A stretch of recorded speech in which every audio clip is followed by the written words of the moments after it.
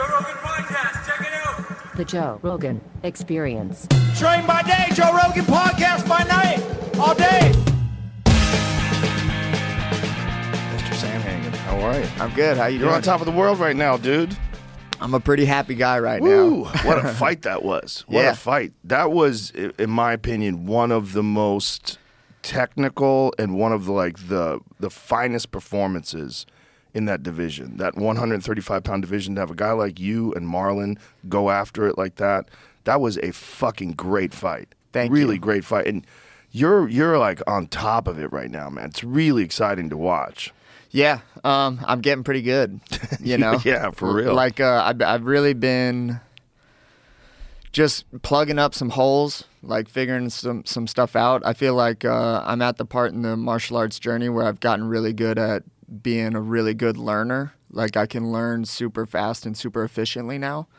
And it's like big time paying off. Like, not only that, but I also, the space I was in before that Cheeto fight was unlike one that I feel like I've ever been in my life.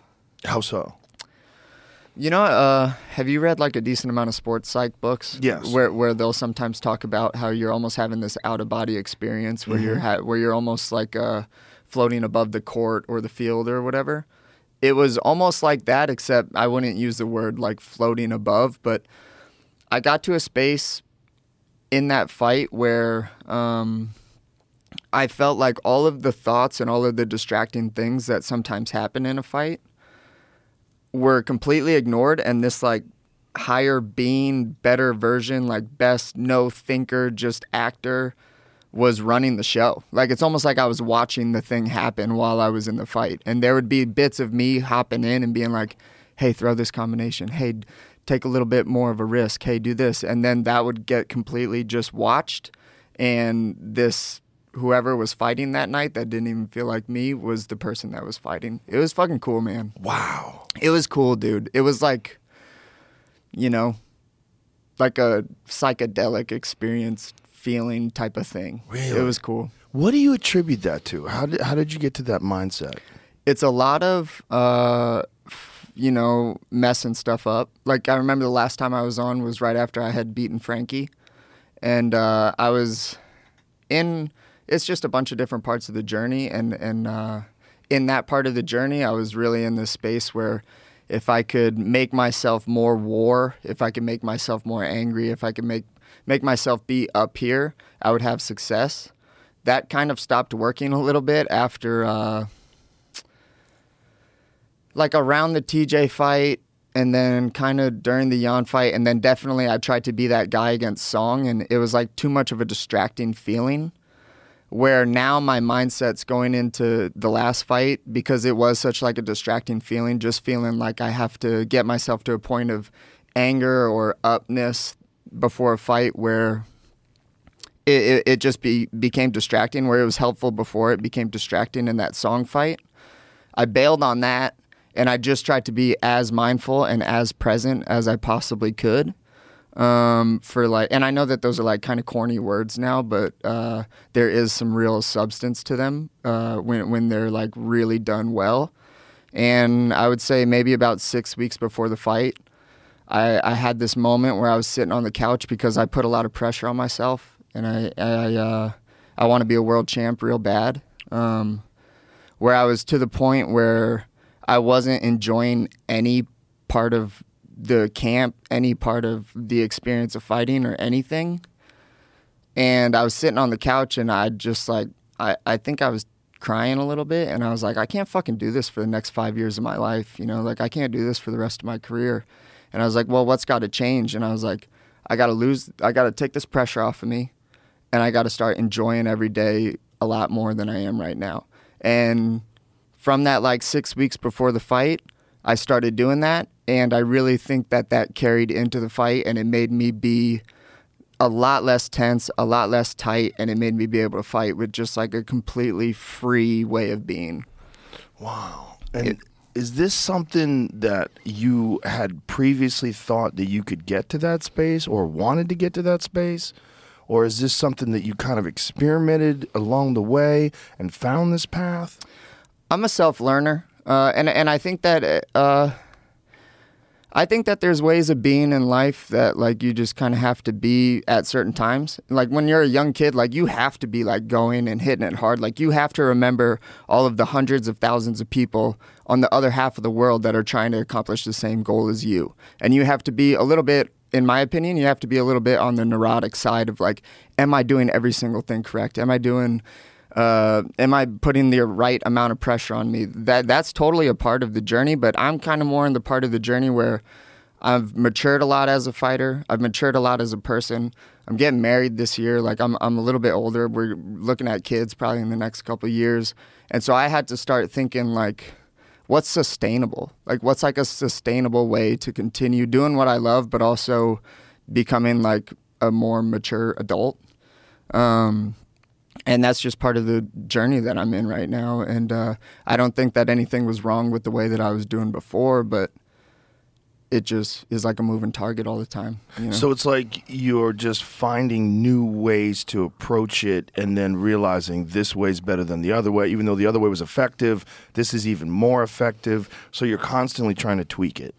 Yeah, and I think that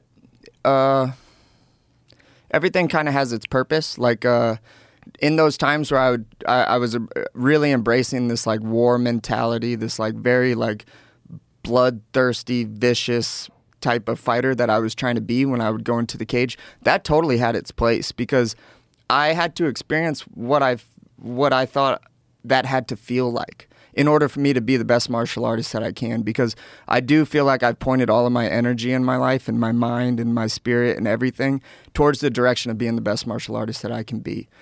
And so going through that had its purpose, man. Like I had to figure out what it was like for me to be like a vicious killer, you know, because in society that's like not cool, you know. So right. Like almost like the shadow self or whatever is like the subconscious term for it.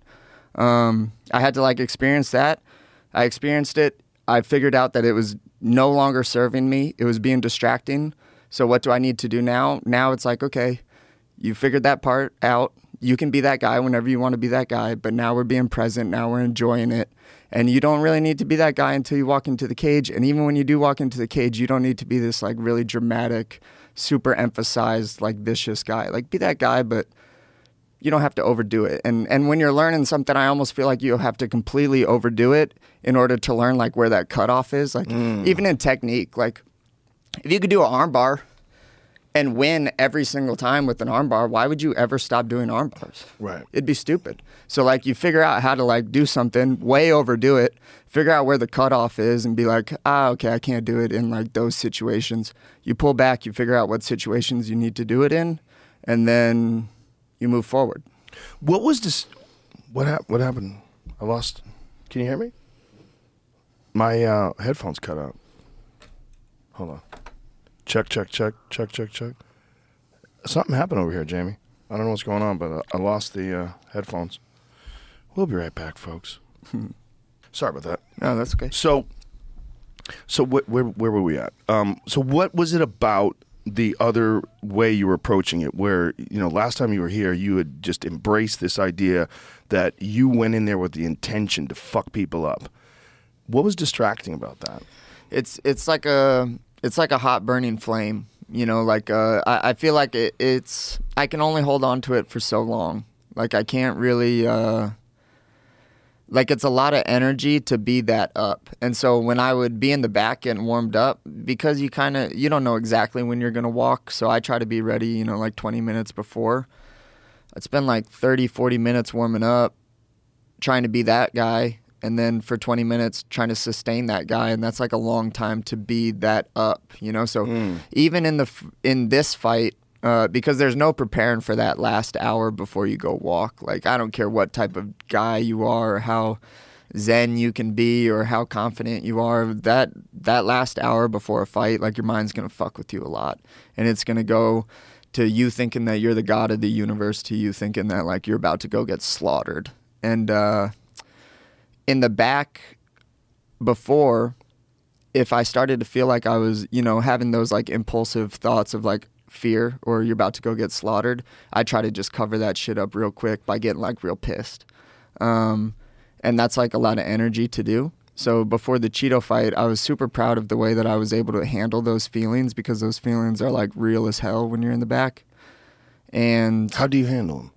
Well, I just watched them, man. Like I just realized, like, okay, like I'm having this sense of fear in me, and I would just kind of sit there and be like, okay, well, I'm not really fighting right now, so just let the fear be there. Right now, your job is to get warmed up. And so I just took it. Okay, right now I'm getting warmed up. Okay, they said 10 more minutes till we walk. Okay, I'm having the sense of fear still. That's okay. I'm still in the back.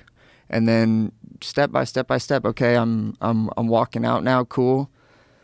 Okay, looking across from him. Okay, touch gloves. Now we're fighting. It's literally. It sounds super fucking simple, but it's just step by step by step, man. Just like, okay, I'm having that sense. I'll just watch that and not really acknowledge. I mean, you acknowledge it, but you don't. I don't try to cover it up, or I don't try to like be someone else. I just kind of watch it as if it was just someone else. It happening to someone else, and then just move on. It doesn't sound super simple at all. Not to me, at least. I know what you're saying, and that feeling has got to be like riding a wild wave. Like you just got to maintain your balance.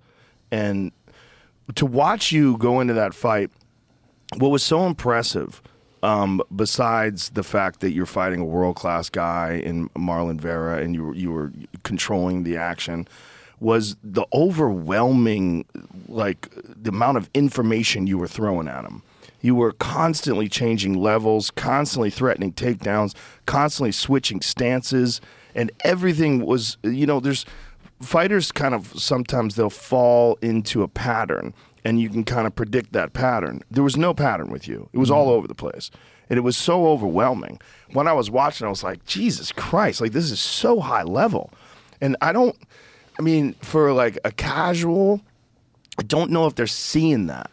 But for someone who watches a lot of fights and has been around martial arts, my whole life, when I was watching, I was like, this is about as high level as it gets. Thank you. Like, you were mixing shit up so well. Like, the way you were choosing your attacks, whether it was the low kick or whether it was punches and the switch stance to punches, the shot, it was amazing, man. It was really fucking good. It was really fun to watch because it wasn't just that you were doing that, but you were doing that for 5 fucking rounds. Like, you never varied. You never slowed down. There was never, like, breathers. It was just a full-on assault of all of his reactions and all of his ability to read you. It was like, attack, bang, hit there. Okay, trying to settle, boom, this coming in. Oh, now there's a shot. It was like there was no breaks. Yeah, it was pretty awesome, man. It was pretty fucking wild. Yeah, it was pretty wild. I think that's always going to be one of my stronger points, is that I can make decisions a lot faster than other people. I honestly think that's what makes good people from great people, because good people can make the right decisions and continue to make them. But at some point, the person that's better at doing those things is going to surpass that person eventually. It might not happen early. It could take some time. And against some of the best guys in the world, it's going to take some time. But eventually, your processing speed will outpower theirs. And I think that I do that really, really well. I think that my training has a lot to do with that too. What is different about your training? So all of the conditioning that I do, or almost the conditioning parts that I take really seriously, are the sparring days. I used to like hit mitts real hard, and I still do like a strength and conditioning workout once a week. That's like, 30 seconds, minute rest, stuff like that. But there's no getting tired like there is getting tired in sparring. So I'll do, I usually do 10-week camps. The first week I just knock the rust off, and then I do 2 7-round weeks. So we spar Tuesday, Fridays. I do 7 rounds those days, and then the next 2 weeks I do 8 rounds both of those days, and then I'll do like 6, and then the rest of them 5 because I want to get used to 5. But in those 7-round weeks and those 8-round weeks, those are hard as fuck, man. I try to get so tired where I'm just like, I don't feel like I can make decisions anymore. And I really think that having the concentration to focus for those 40 minutes makes it way easier for me to focus in the 25 minutes. I don't really know if that's science or not, but I definitely think that if I can stay focused for 40 minutes, 25 minutes will feel like nothing. So I really push myself there. And is this a strategy, or is this a program that you've just developed over trial and error? Yeah, I make my own shit up pretty much. Really? Pretty much. So Christian Allen was my coach. He's like the guy with always the crazy haircut, kind of built like me. Christian Allen has always been my coach. And he's an interesting guy. Like a lot of his philosophies are really traditional martial arts philosophy. Like he turned me on to a lot of really, like people like Bruce Lee, of course, like Krishnamurti, like just like free thinkers. So he always instilled in me this, and tried to empower this ability inside me to think for myself. Because I think that a lot of people don't really do that in the sport, to be honest with you. I think that a lot of them get their hand held by their coaches, which is totally one way to do it. And honestly, a lot of people do need that. But I was never taught to be that way. I was taught to be the quarterback of my own game, not like someone that takes orders. He instilled that in me big time. So I tweak things and handle a lot of the way that I do things in camp by myself. I, of course, have people around me that I know love me a lot and care about me enough to tell me what they think I should do, and I will listen to them if I think that they're right. But a lot of it is like me just kind of being like a lone wolf in life and in martial arts a little bit, and me just figuring stuff out myself. So do you think that's because, well, obviously nobody knows you better than you, and you're absorbing all these techniques from all these different people and all these strategies from these different coaches, but ultimately it's up to you to execute with your mind and your body. And so you've just decided the best way to do that is to absorb all this information, but even maybe more important, do it yourself. Yeah, definitely. What's the Bruce Lee quote? It's like, accept what's useful, discard what's not useful, and then make it your own, or whatever it is. Yeah. That's like martial arts, That's what Christian taught me from when I first started when I was 17 years old. And I think it's the way to do it, man. Like, I really do. Like, I when I think about other sports and how they compare,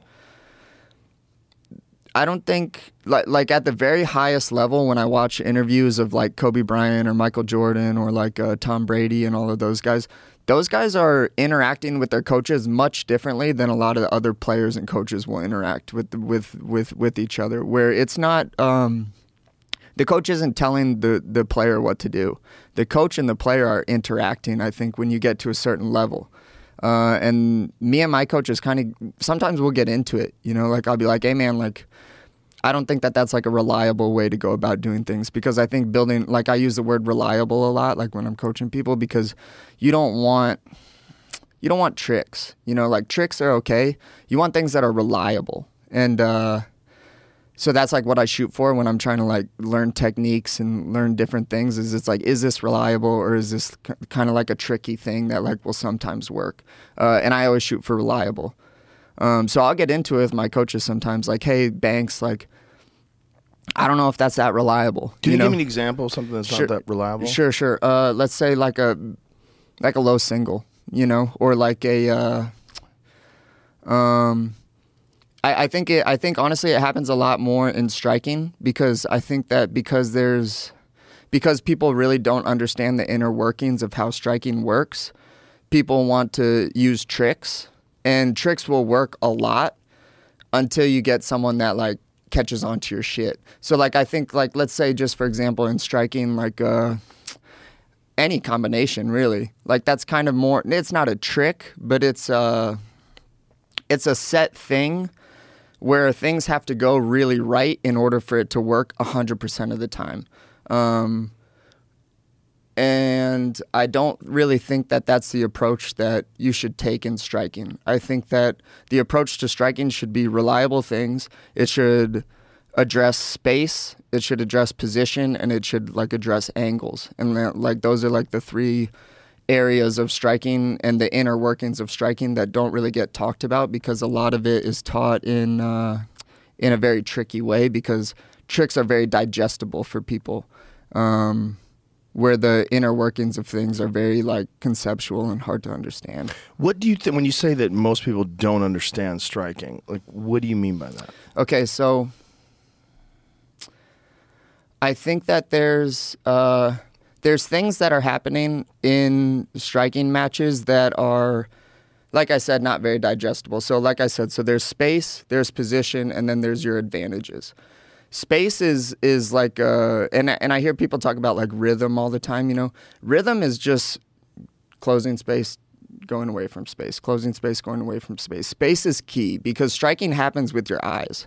Striking is like, we're playing this game like, hey, hit my hand, and I'm moving it around. You know, that's like why switching stances works so well, and we can get into that in a little bit. But space is your reaction time because striking happens with your eyes. Instead of grappling, like if someone's leaning into me, I have like the proprioception to feel they're leaning into me, let me move like this. It doesn't happen with your eyes. In striking, it happens with your eyes. I see your punches coming, I know to block.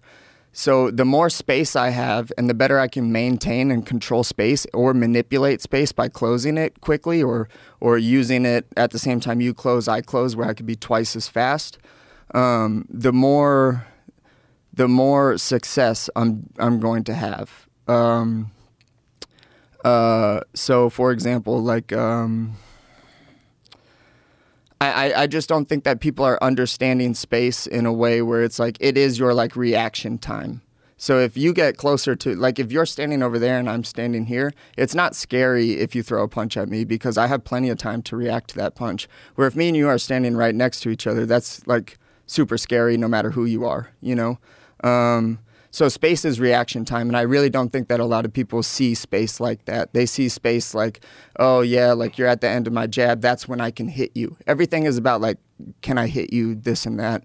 Where like the defensive piece of striking isn't really harped on as much because again, it's like not as digestible. And then there's of course like position, like my position and then your position, my position according to your position. So like lefty, righty, righty, lefty, lefty, lefty, righty, righty. And all of that is important because if you're in a different stance than I am, the targets change. Like what you throw is different than like the attacks that you'll have are very different than the ones that we would have if we were in the same stance, if we're in the opposite stance. I don't think that people necessarily pick up on those things too. I don't think people super understand position as like my guard, like where am I open if I stand like this and where am I open if I stand like this. The advantages, like being a little bit outside your shoulders on each side so that I can take angles a little bit easier. If I'm standing over here, I know you're going to correct yourself here, so I'm going to step here. You're going to correct, I'm going to step here, and then eventually I'll be able to build off of attacks. But that to me is what striking is. Striking isn't, it's a positional battle, and it's a battle for space. And it's not like combinations, and it's not set things. Not set things, yeah. Mm-hmm. So what your style is very stance switch dependent. You mean you do that as good as anybody alive, and it's such a valuable asset. And it's more fighters are embracing that now than ever before. But there's something about that. If you're accustomed to standing southpaw or you're accustomed to standing orthodox, and you're accustomed to facing fighters that are southpaw or orthodox, you get like used to attacks coming from different places. But when you're doing it, you're mixing shit up so much that you can see this overwhelming thing that's happening to the opponent. You could see like one of the things Cheeto said, he couldn't get started. But the reason why he couldn't get started, in my opinion, he's a great fighter, but it was you. It's because you were constantly feeding him with reads and information, and it was never ending. So there was no break where he gets to find his openings, no break where he gets to initiate. It was just overwhelming.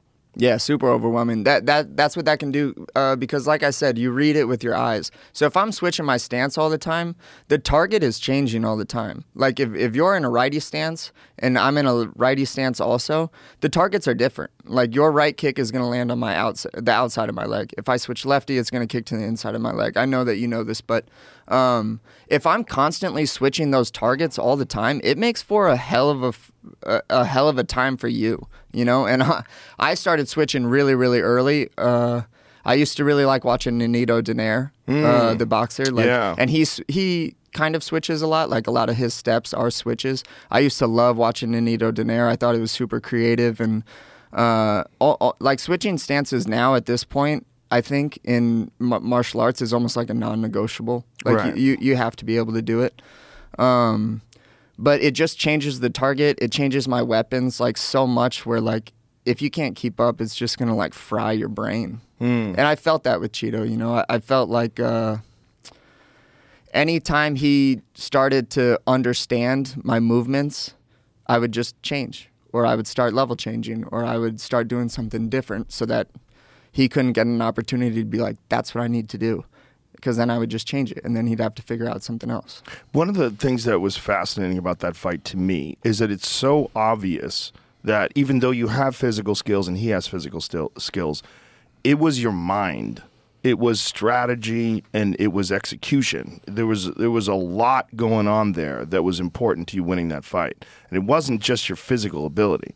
It was really like the best example of what I love about MMA, which is that it's high-level problem solving. And you were creating all these problems, and he didn't have answers to some of them, and you had answers to his problems. And that's a mental game. And that's, to me, what's so fascinating about fighting. And for that people don't understand from the outside that are just casual fans, is like this is a complex interaction between two people that move very fast. And any error that you make one way or another, running into a right hand, running into a knee, running into this, and you're really good at setting people up for that. Like the Frankie fight's a great example of that. That, to me, is what's exciting about MMA. And so when I see a guy like you that I clearly see, like, oh, this motherfucker's on another level. Like, you hit something. Like, whatever it is, like, were you talking about this mindset change, or it's just this stacking upon skills and layers and experience till you get to this championship form. When there's a really exciting time when a fighter comes into that championship form, and that's what I saw in that fight. I appreciate you saying that. Thank you. Yeah, I don't really know what it is either. I think that I've definitely just matured a lot as a fighter. I think that that's like a big piece of it too. I took a lot of pressure off my shoulders.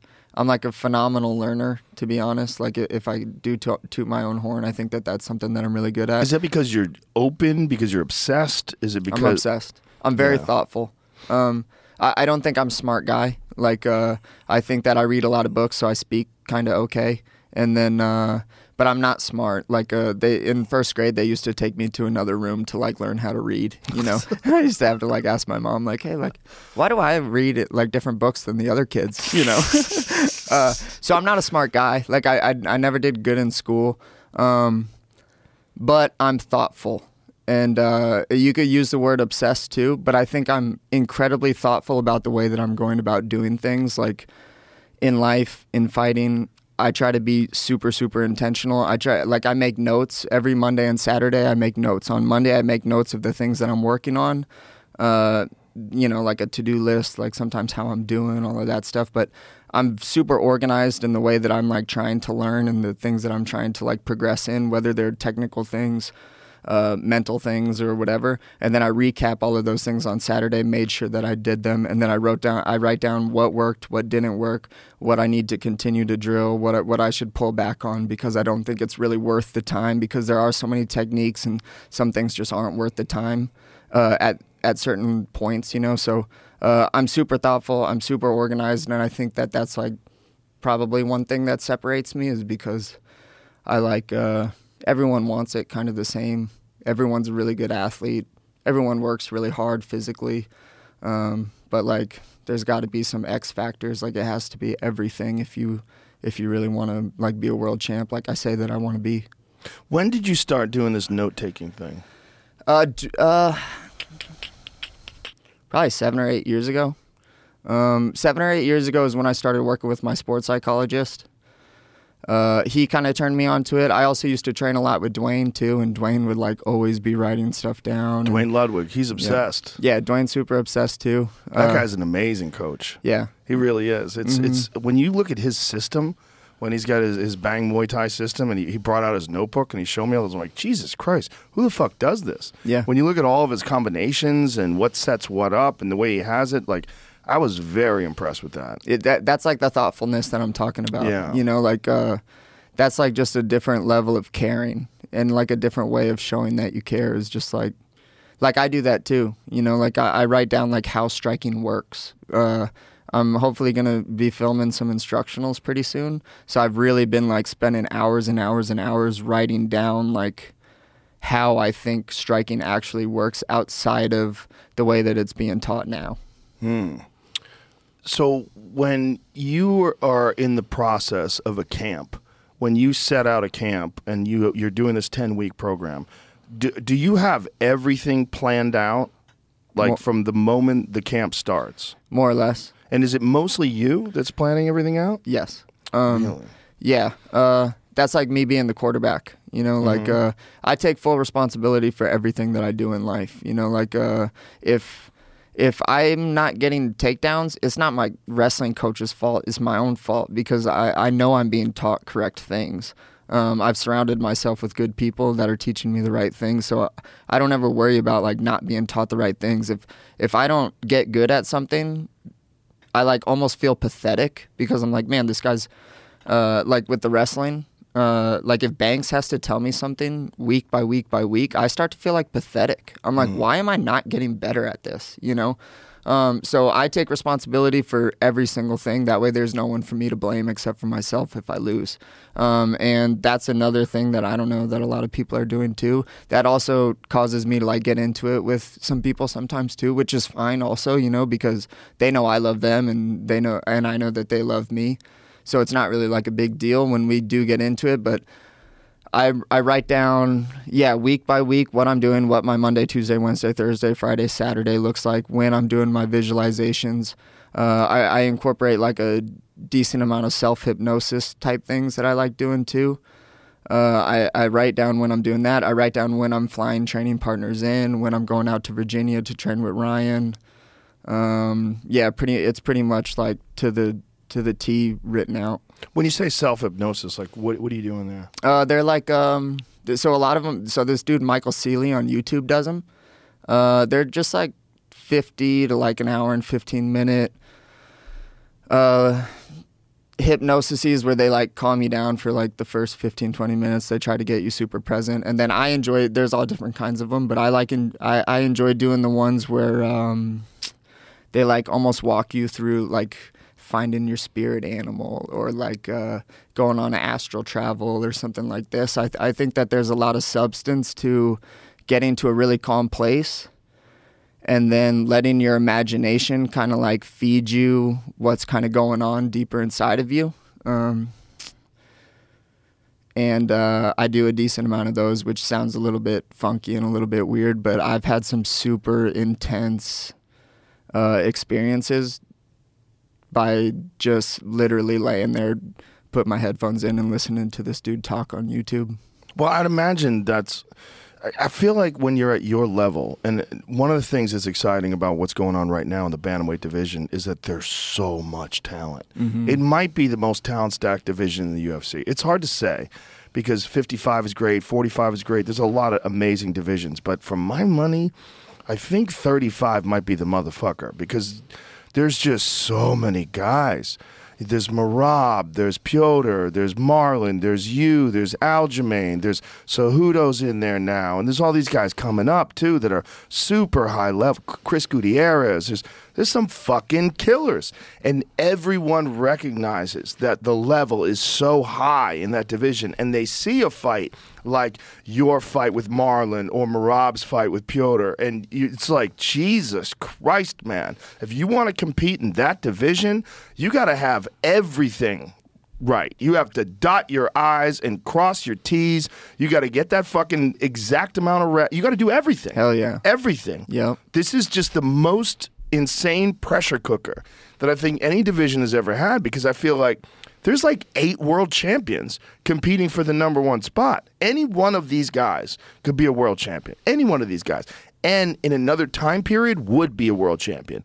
But because of what's happening in MMA right now, because the skill sets are so high and the talent level is so high that everyone's recognizing that, and you're seeing these fucking insane breakthrough performances like every time from these guys, like Merab versus Piotr, like you versus Marlon. These breakthrough performances are just like where everybody else is like, God damn, got to go back to work, because it's just so pressure intensive. I know, it's actually really awesome. Like I reflect on that sometimes, where I'm like, damn, man, like you're in the hottest division in the biggest organization in like the most badass sport right now. Yeah, and that's fucking cool, man. Like when I reflect on that, it's awesome, and it also is like it's literally gonna it has to bring out the best in me for the next rest of my career. Like, it's absolutely has to. Like, it's not one of those divisions where it's like, I'm going to beat that guy, I'm going to beat that guy. And, like, literally all the way up and, like, past the outside the top 15, I'm like, man, if you're not on your P's and Q's and you're not working your ass off like you were a 21-year-old kid, you're going to be fucked. And so, like, that... I wouldn't have it any other way, man. Like, that's what's going to bring out the best in me, and I'm, like, super just grateful that I get to be a part of it while it's actually happening. It's kind of, like, feels surreal that that's the scenario. It's awesome. It's awesome that you're embracing it like that, because it's awesome for me as a fan to watch this happen, because I think it's very unique. I think it's very special.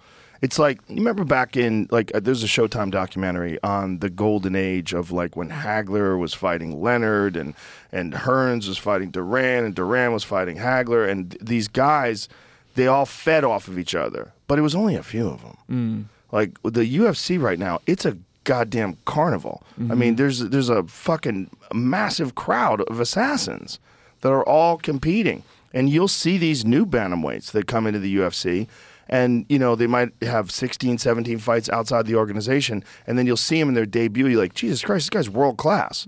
World class already. First fight in the UFC. I mean, that to me is so exciting, because this sport is the only sport that you could really name that if you go back to 1993 and you look at it from 2023, you're looking at a massive evolution in the game. Massive. I mean, not even comparable. There's not a single person from 1993 that looks like they're a world champion in 2023. But if you go back to 1993 in boxing, you got a lot of world champions. You got Oscar De La Hoya, Julio Cesar Chavez. You got fucking assassins who can compete in any division or in any, era at any time in boxing. You don't have that in the UFC. You have this complete new kind of thing that's emerging and evolving, and you're seeing these top performers that are just reaching total new heights.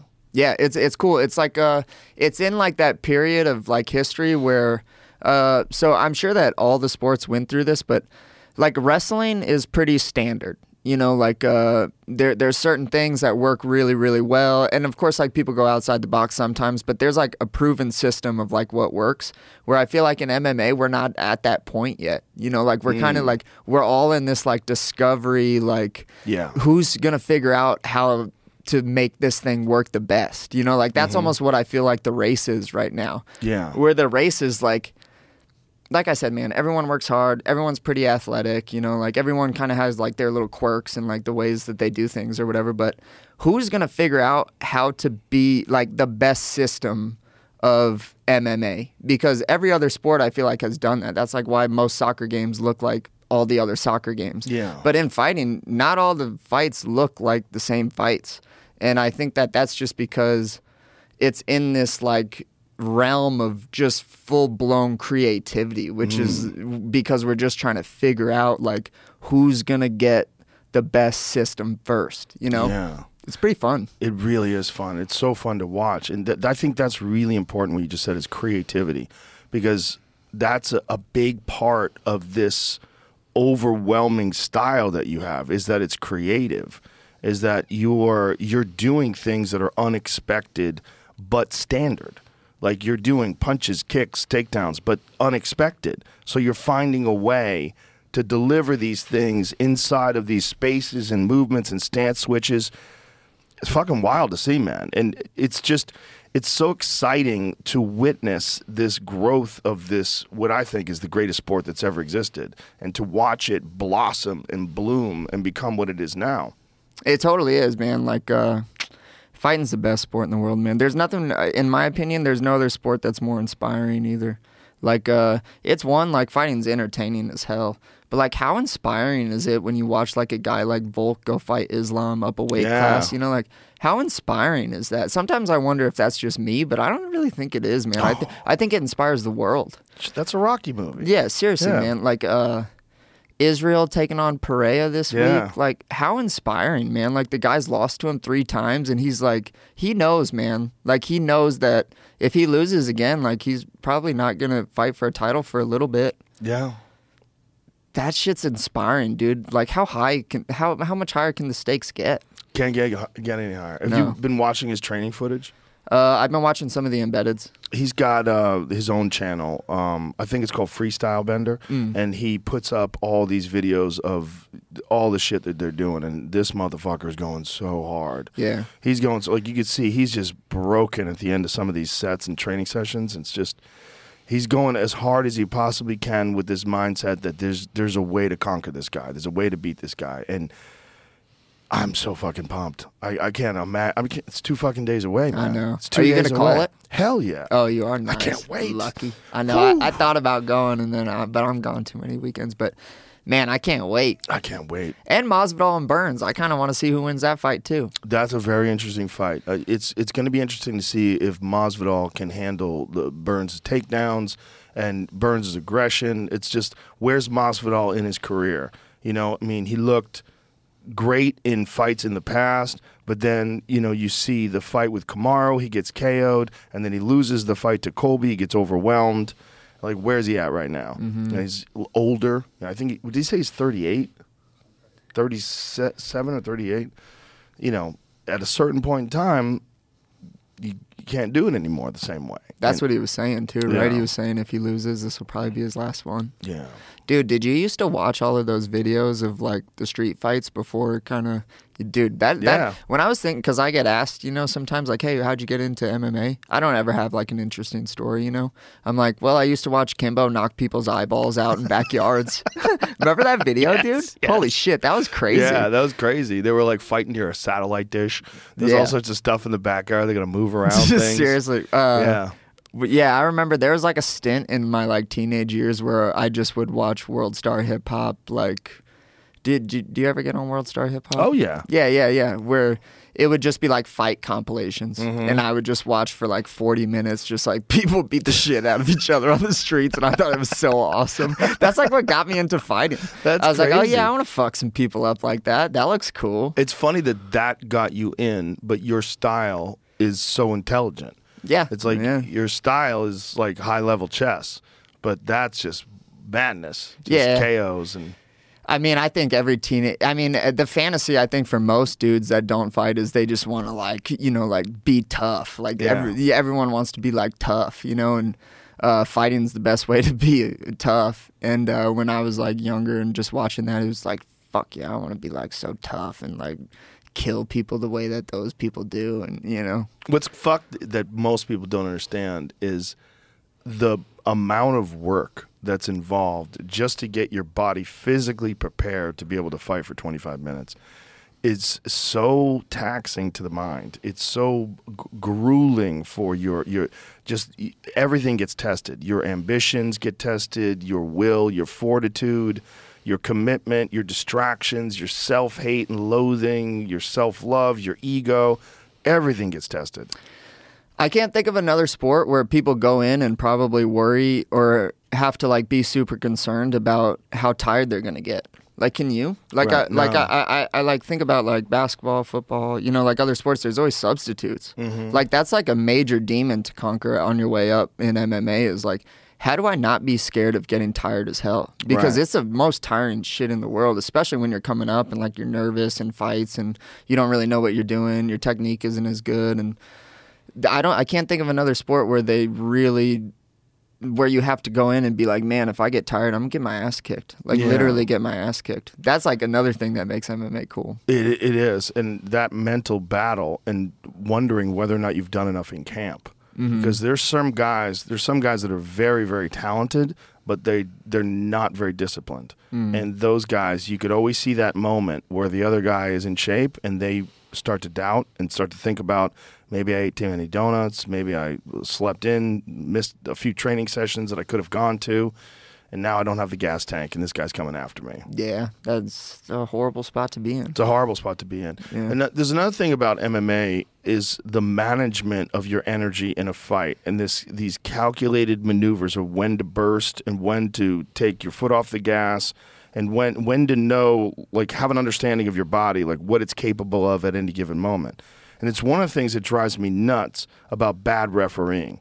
Like, say if someone has a big burst and shoots for a takedown, massive struggle, gets it to the ground, and then is trying to intelligently move to a place where they could do damage, but the other person's defending well, and then the referee interferes and stands them up. I'm like, Jesus fucking Christ. Do you know how hard it is to get someone to the ground? And if that person is having a hard time on the bottom, they should probably get up, figure out how to get up. But for you to just, the boos of the casuals, and you're like, come on, stand them up, and you just interfere in a fight, it drives me nuts. I can't, I don't really think that they fully understand what it's like from like a fighter's point of view to be like, finally, I got this motherfucker down. Right. And then like, to have him stand back up and then you got to do the shit again. Yeah, and on top of that, maybe, you empty the gas tank a little bit doing that, and this guy's fresh, and then you get kicked. Yeah. And then now your leg's compromised. Now you're switching stances. Now you're trying to relax, but now this guy's turning it on. Now you have to eat up the gas that you were trying to conserve, and now you're moving. It's unnatural. It's like there was an unnatural intervention in the exchange, and that was a referee. I know. I always think about like how, because everyone talks about the judging and all that. I always wonder how that could actually be like,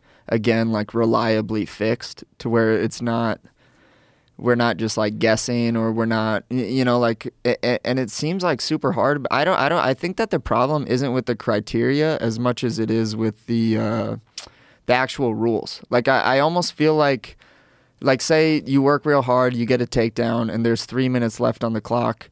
And then there's just so much ambiguity as to like how much is enough damage. That like there's so much ambiguity happening that, unfortunately, because it'll mess up some other things, I almost feel like you have to add in rules where like, okay, so I get stood up if I can make it so that this guy can't punch me for 30 seconds or whatever amount of time it is or something. But I almost feel like those types of problems only will get solved by rules. They won't get solved by this like ambiguity where like the ref can kind of make whatever decision, and each ref is different and each crowd is different, and they're just making a bunch of decisions. So I think that someone, not me, should sit down and really think about, making it really clear and really straightforward about like the rules so that that kind of stuff doesn't happen anymore. Yeah, I think in that sense that it is too subjective. It's too subjective, and too many referees have different ideas of what's acceptable. And also, you can see referees reacting to the crowd. We all see that. I think that's ridiculous. That should never Judges take place. too. Yes, for sure. There's a lot of bad judging. Jesus Christ, some of these decisions lately where they like, who gave Marlon the fight? I don't know. Somebody gave Marlon the fight. Yeah, okay, I know. That's fucking insane. I want you to imagine if there's 3 people who gave Marlon that fight. I know. What if one other dude fucked up that night? Because that guy obviously fucked up. But imagine if it was someone else and I like went home a loser, like scratching my head, like insane. Yeah, that's one pretty of scary. The best performances of your career in a fight where everybody who watched thought you won. Everybody. Like the idea of giving that to Marlon, and I'm a Marlon fan. He didn't win that fight. You won that fight. It's clear. So whoever the fuck that judge is, you're not doing that anymore. Like you can ruin careers. You could take away win bonuses. Yeah, they need a universal. They need a universal commission. Yes. Like I really think that should, because I almost wonder like why the UFC hasn't done it yet. Because if I was the UFC, it would be in my best interest to make sure that everyone's on the same page so that someone doesn't like mess something up, like, because that fight very well, if one other person got it wrong, just one other person I could have lost, and then like that would have changed a lot of stuff, man, because it just would have, like people care about wins and losses. I almost feel like someone should look into making a universal commission so that the rules are laid out clear. We have 10 judges that we use at this time. The judges are completely 100% on the same page about what's winning, what's not winning. That way all of the fighters know that, because right now it's just commissions from different states just deciding on whatever rules they want to do. And I really think that like step one is universal commission. I think there's another step that needs to be taken, and that's an abandonment of the 10-point must system. I think that system is not our system. That system is a system that's applicable to boxing, and it works great with boxing. You're dealing with two weapons. You have just punches. You have a bunch of different ways to apply those punches, but you have a left hand and a right hand. That's it. There's so many more things going on in MMA. It's exponential. There's takedowns, there's submissions, there's ground control, there's being able to dictate the pace. There's so much that happens in MMA that doesn't happen in boxing, because of all the different skill sets and the different weapons and how they get applied and what's more valuable than the other thing. I think it should be a very comprehensive system, and I think there should be way more than 3 judges. I think there's a real good argument to have like something like 10 judges and have, because like experts. I mean, guys like, I mean, if you can get, I don't know, Faraz Sahabi would do it, but like that level of expert. The guys like Saif Saud, these fucking world-class coaches and trainers, have guys like that judge fights. Yeah. You'll get a real solid understanding. And if you have 10 of those, 99.9% of the time you're going to get the right winner. But if you have 3, and no disrespect, but some of these people just shouldn't be judging. If someone judged Marlon winning over you, they should not be judging an MMA fight, because they're not paying attention, maybe they're on drugs, but they definitely didn't see what I saw, so it doesn't make any sense to me. Sure. Even with the 10-point must system, which is a fucked up system. But if we had a system that tallied like all the different takedown attempts, all of the different strikes, and it was a point system. So instead of like 10-9, you're dealing with like 162 versus 120. The next round like 195 versus 170. And you look at it in that way, where you could tally it up at the end. Sure. And look at it. I also think there's something that Pride had that we really should take into consideration, that you judge the fight as a whole, and that the last parts of the fight are probably the most important parts. Like when you saw Volkanovski on top of Islam at the end of the fight, pounding on him, that is fucking gigantic. That matters. That matters, because if this is a schoolyard, the schoolyard analogy, the teachers come and break it up and you're on top, you fucking won. Yeah. No one's going to say, Islam won that fight, we got him. No, you didn't. Yeah. No, the teachers stopped the fight with Volkanovski on top of you, punching you in the face. Yeah. He won that fight. That's a great point. Everybody who saw that at the end was like, Volk got him. Yeah, that's a great point. I even look back to Gaethje and Fiziv's fight. Like, mega close fight, but the judges got it right, but Gaethje at the end was definitely going to be the guy that, if that went another 10 minutes, Gaethje was winning that fight. Yes. Yeah. Yes. That's interesting. That's actually, that's actually a really good idea, I think. Yeah, like why not make takedowns points? Yes. Like how they do in wrestling. Right. And then why not make it almost the same as collegiate wrestling, where if you get up, that's a point too. Right. Calf kicks are a point. This is a point, and all of it gets tallied up. And so it's significant. There's that thing, significant strikes, which is kind of interesting. But sometimes significant strikes are body punches when you're on the ground, which we both know are not as significant as like a front kick to the gut when you're standing up. It's got more power to it. So what is significant strikes? Maybe significant kicks versus significant punches. Maybe some kicks are worth more, like a head kick is worth more. A calf kick, when you see damage, when you see someone limp, that's worth more. Like, how many points is that worth? Yeah, I agree with you. I almost feel like it's probably the same process same thought process that Taekwondo went through when they were like creating the rules for their sport too, right? Like, I could see how potentially there would be maybe some issues with like people just touching, Yeah. But even then, like, I mean, you can't ever really tell how hard someone's hitting ever. No. You know, like even a guy like Pereira. I was watching some of his like highlights and stuff earlier this week. The way he punches people, it doesn't like they come from here, and they don't like look like this. Right. But when he hits someone, bro, their head snaps back. Yeah. Like it's definitely so you can never really tell, I guess, how hard those types of things you can't. It would be super hard to like judge from a subjective point, but I definitely agree with you that there needs to be like clear set like. This is worth more than this. This is worth more than this. Like, if I get a takedown, but I've been beating you up for a minute, and you get a takedown on me, actually, like, what's the balance there so that I don't have to fucking guess while I'm in the middle of, like, trying to, like, beat this guy up? Yeah. I think a larger number. That's I a good don't idea. think 10-9. I don't think 10-9 makes any sense to me. It's just too much room for interpretation, too much room for subjectivity. I think we should have some really large number. That seems it's just such a different sport than boxing. 10-9 makes sense in boxing. 10-8, he got a knockdown. Makes sense. It does not make sense in MMA. Because so you'll see guys get knocked down and win the round. Yeah. You know, it's like, well, how hurt was he on that knockdown, and what should that count for? You know, we don't count knockdowns in the same way that boxing counts knockdowns. Where you, like, if you're watching, like, Caleb Plant and Benavidez, if Benavidez knocks Caleb Plant down, you know that's a 10-8 round. Yeah. Everybody knows. Oh, he's got a 10-8 round. He won that round. That is not the case in MMA, where there's a clear-cut thing that you could point to and say, you know, there's so many fights that are so goddamn close.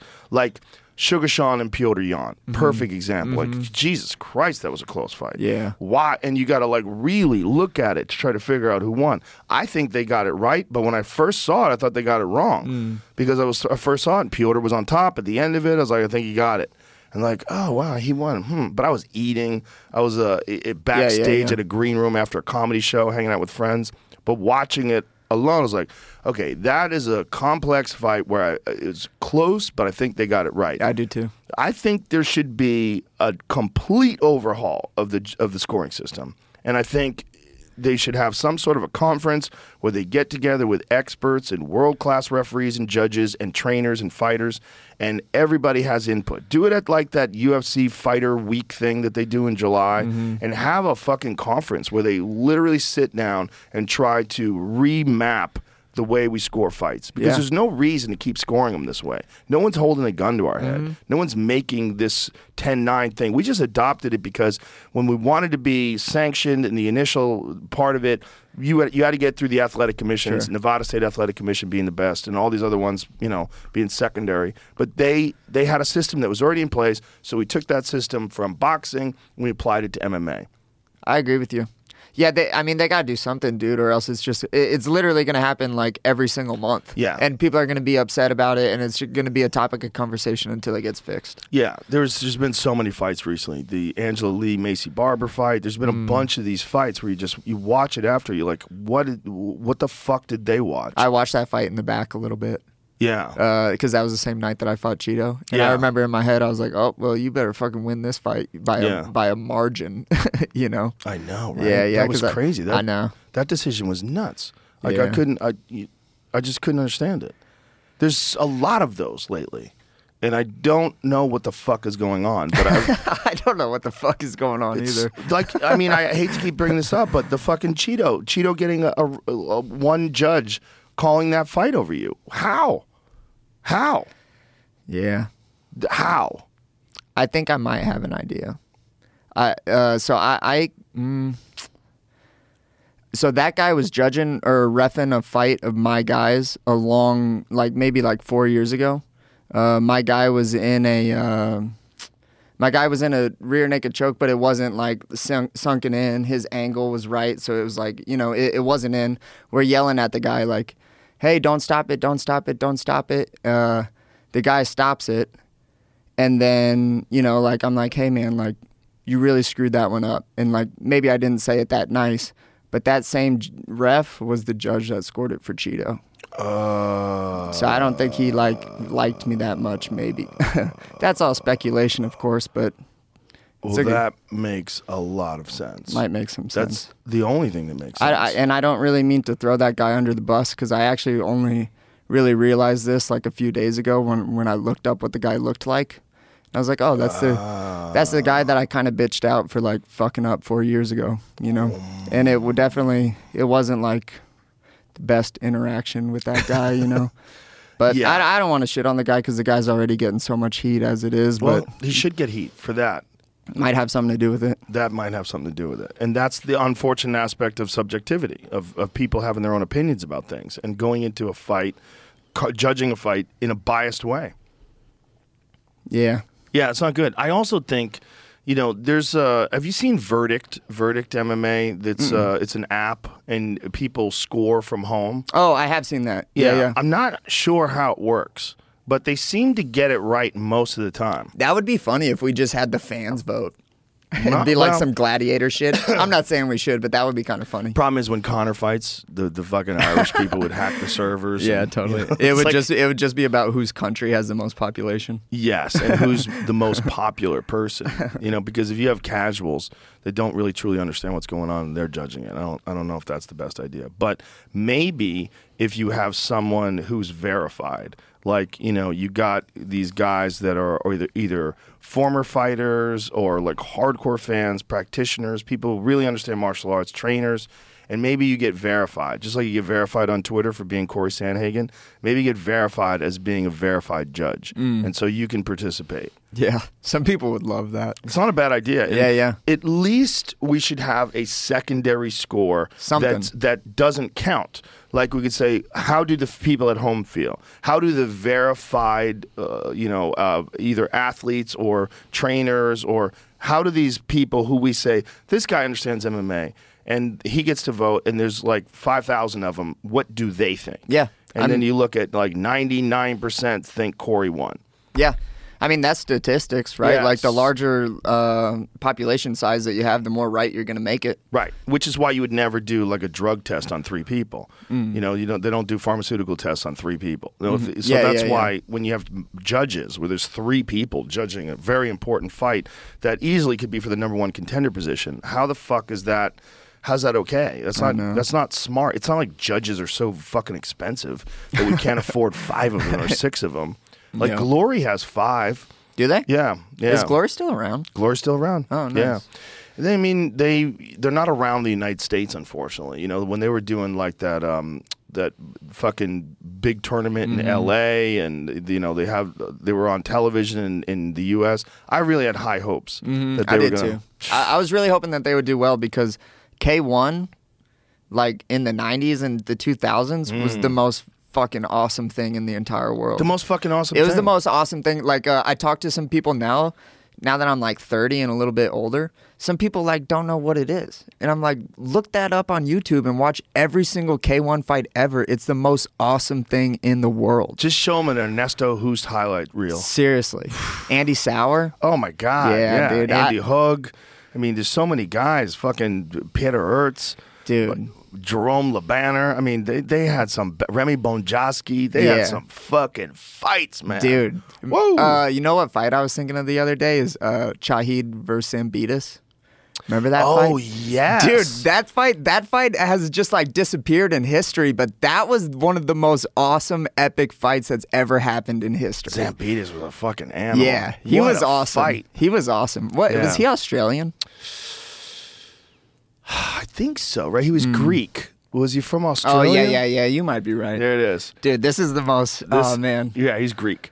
This fight was fucking bananas. Dude, these guys got awesome. in each other's face from the moment the fight started. I mean, they just fucking went to war. Look at this.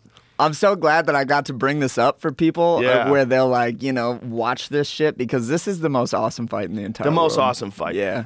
Yeah, if I was running the UFC, and clearly I'm not, but if I was, I would not be interested in slap fighting.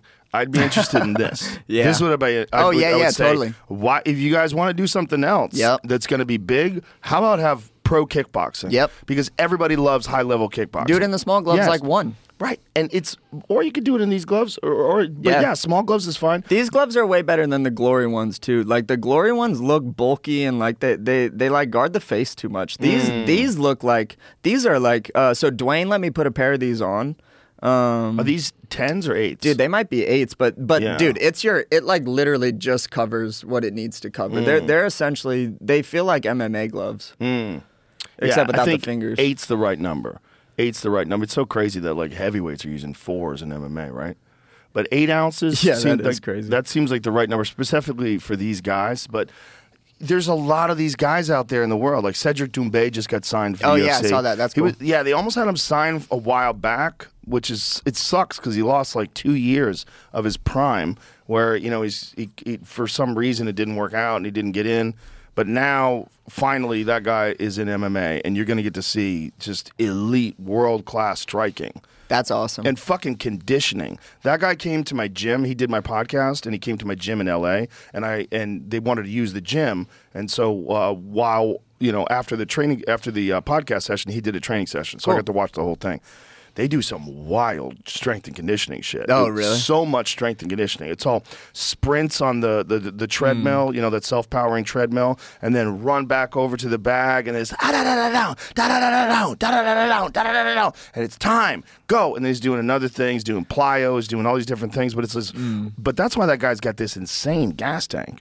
When you watch Cedric Doumbé fight, one of the things he does, he melts people. He just keeps that. He's got crazy power, super intelligent, very creative inside there, but also just melts people with that pace. He's been around for a while too, right? He has. Okay, yeah, because I was going to say I haven't seen much of his fights recently, but I know that he's been around for a while. He's a comedian. Like a legit comedian? He's a comedian in France. Yeah. Oh, really? Yeah, he's a funny dude, man. Oh, that's cool. There, Cedric Doumbé shoots down reports of UFC deal. Oh, no. The rumors of Cedric Doumbé signing to the UFC cropped up after the fighter shared a cryptic post on social media. Because I know he was about to be signed at one point. So what the fuck? It hasn't happened yet officially is all. Oh, so he got a call from Dana White, and he sent a picture of it. Yeah, here's his last tweet about it. He said this. He's like, I know you want to see me at the UFC. I really want to make you love, but the choice offered me is really not easy. And at 30, it will be the last choice of my life. Look how he spelled choice. Yeah. That's French. That's French. Is he spelling it in French? That's what it is. Choix. This is my choix. Fuck, man. I hope they figure that out. Because when you get guys like Pereira or get guys like Cedric Doumbé, you get to see elite striking. Yeah. And it's also you get to see this problem. Like with Pereira, you saw it with the Adesanya fight. Doesn't really know what to do when guys are wrestling him. And that was a big problem when Izzy got his back and he couldn't get out of that. It's like, wow, he was very sluggish on the ground. There's like a marked difference between the fluidity and the efficiency that he has on his feet. And then when Adesanya got him on the ground, you could say like, whoa. Because he's going to have a problem with like the Robert Whitakers of the world or the Marvin Vittoris, these big fucks that know how to wrestle. Yeah, there's. I think grappling is super interesting, or at least from like the way that I've kind of learned things. And wrestling is because it's so proprioceptive that like you literally, I don't feel like can get good at it until you clock all of those hours. Like that's like a really cool thing about, I mean, everything comes more natural to people, of course. Like striking came really natural to me, but I started everything at the same time. But jiu-jitsu was so proprioceptive that it wasn't natural for me. Like I grew up playing basketball. Like everything is hand-eye coordination, moving your body.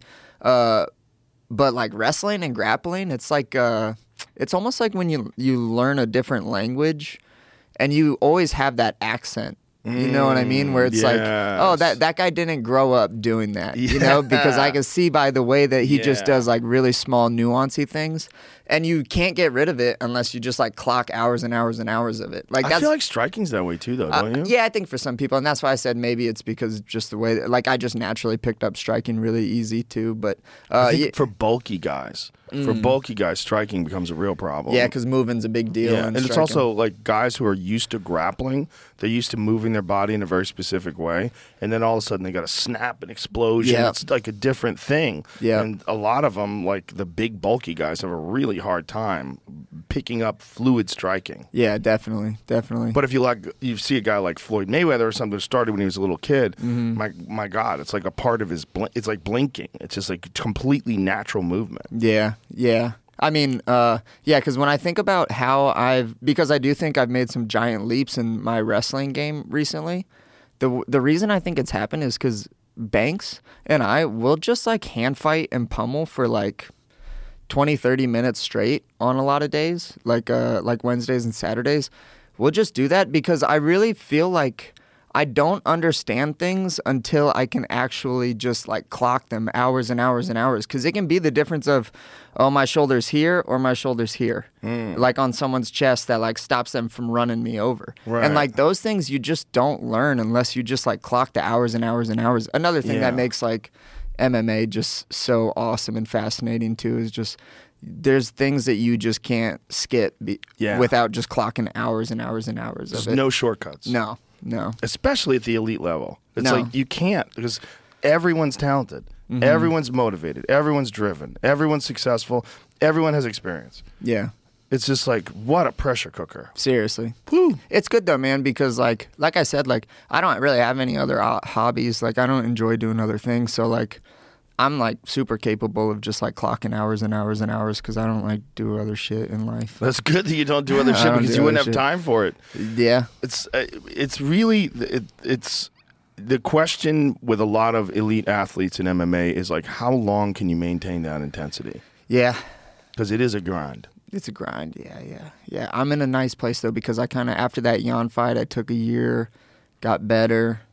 Was able to rest like my nervous system, you know, like when you're like wanting to fight over and over and over again, I feel like your nervous system never really gets to chill because it's like, all right, it's like thinking a couple months ahead, you know? Yeah. But my nervous system feels good right now. Like it's excited to think a couple months ahead now. That's great. Yeah. So the Jan fight you took on short notice, like how much time did you have? 5 weeks. 5 weeks? Yeah. So half time of what you prefer. And what did you get out of that fight? I was super happy with the way that I did those 5 weeks. I was really happy about that. That was the first time that I had actually gotten rocked to the point where like my like body wasn't listening to me. So that was super interesting. What did you get hit with? Fucking like a spinning back fist left hook. It was a pretty badass attack, but it happened in the last minute in the third round, and I feel like I was fighting fucking awesome. Round 1, round 2, 4 minutes into round 3, got rocked, stood up, was like, okay, went back to the corner. I don't really remember what happened in between the corner because I was so like, oh shit, like I just got rocked. And for the first time ever in the fourth round, my eyes my legs weren't listening to what my eyes were seeing. So like, I felt like I would see punches coming and my body just wouldn't get the fuck out of the way, which was crazy. So I got my ass whooped in the fourth. And then when I went after the fourth, before the fifth, I remember taking this like deep breath and being like, oh, okay, like now I'm back to being myself. But then in the fifth, I kind of had to fight like a little bit compromised because I was like, well, fuck, if I get hit like that again, that could be like lights out, you know? But that actually helped me a lot in the Song fight because in the Song fight, I got rocked pretty early too. Like just got like really excited, like wanted to like crack him with the right hand when I saw an opening. And that motherfucker Song is fast, dude. Like, I had never fought someone that I think was that athletic and that fast in my life. So I threw a right hand and Song like fucking chambered his shoulder and threw like a hard left hook as I was turning back in and it rocked me.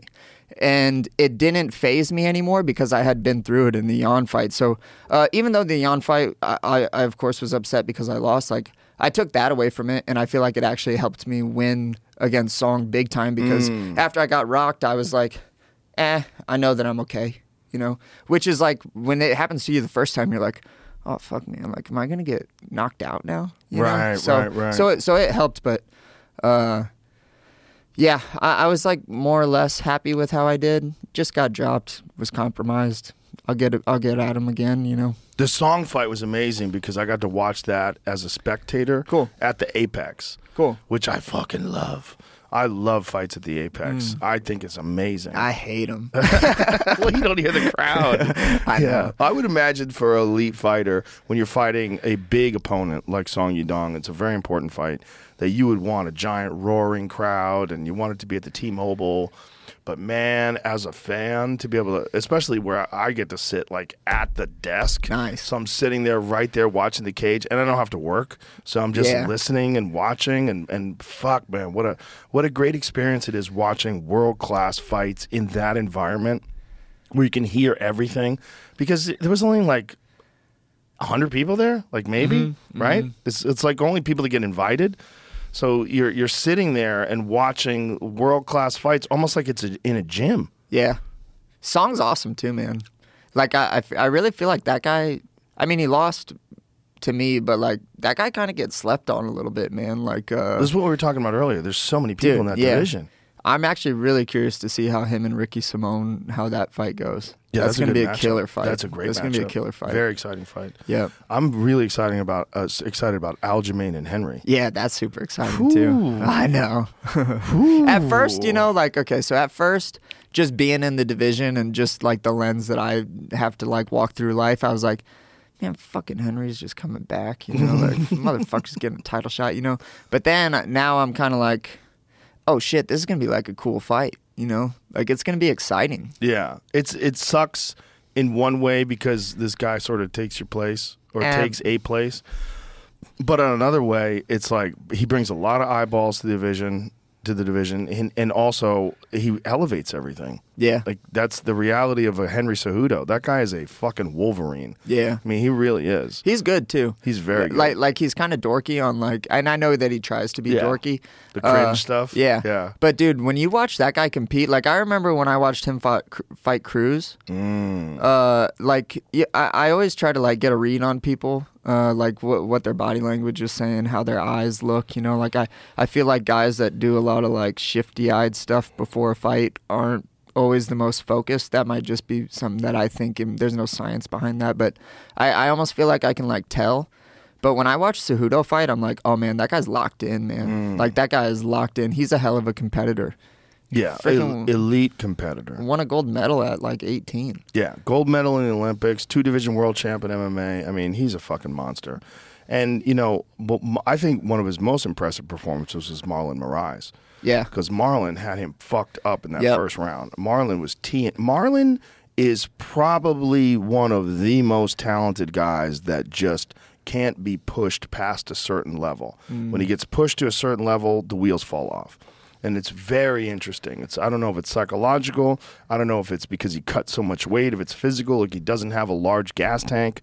I don't know what it is. But if I watch that first round, I'm like, oh my God, this guy's a world beater. Yeah. Like, Jesus Christ, Marlon Moraes is fucking Henry Cejudo up. Yeah. And then the second round, Henry made an adjustment, just started putting it on him. Yeah, he did what he had to do. He was like, all right, this shit ain't working. We're going after this guy. That was cool. Yeah, Henry's a hell of a competitor. You know who else is too, though? Sterling, bro. Oh, yeah. Sterling gets slept on as like the champ. And he's a hell of a competitor. Yeah, he's a hell of a competitor. Yeah. Well, you saw that in the second Petr Yan fight. Because I think Petr Yan felt like, I'm going to fuck this guy up. He cheated. He won the first fight by pretending he was hurt, which I don't think he was pretending at all. But meanwhile, the guy gets an artificial disc put in his neck. Had to have neck surgery because his neck was fucked. So that knee 100% fucked him up. And then on top of that, he has to get this surgery where they're putting a titanium articulating disc in his neck. And then he goes and fights again and then dominates. That's a big deal. Big deal. Yeah.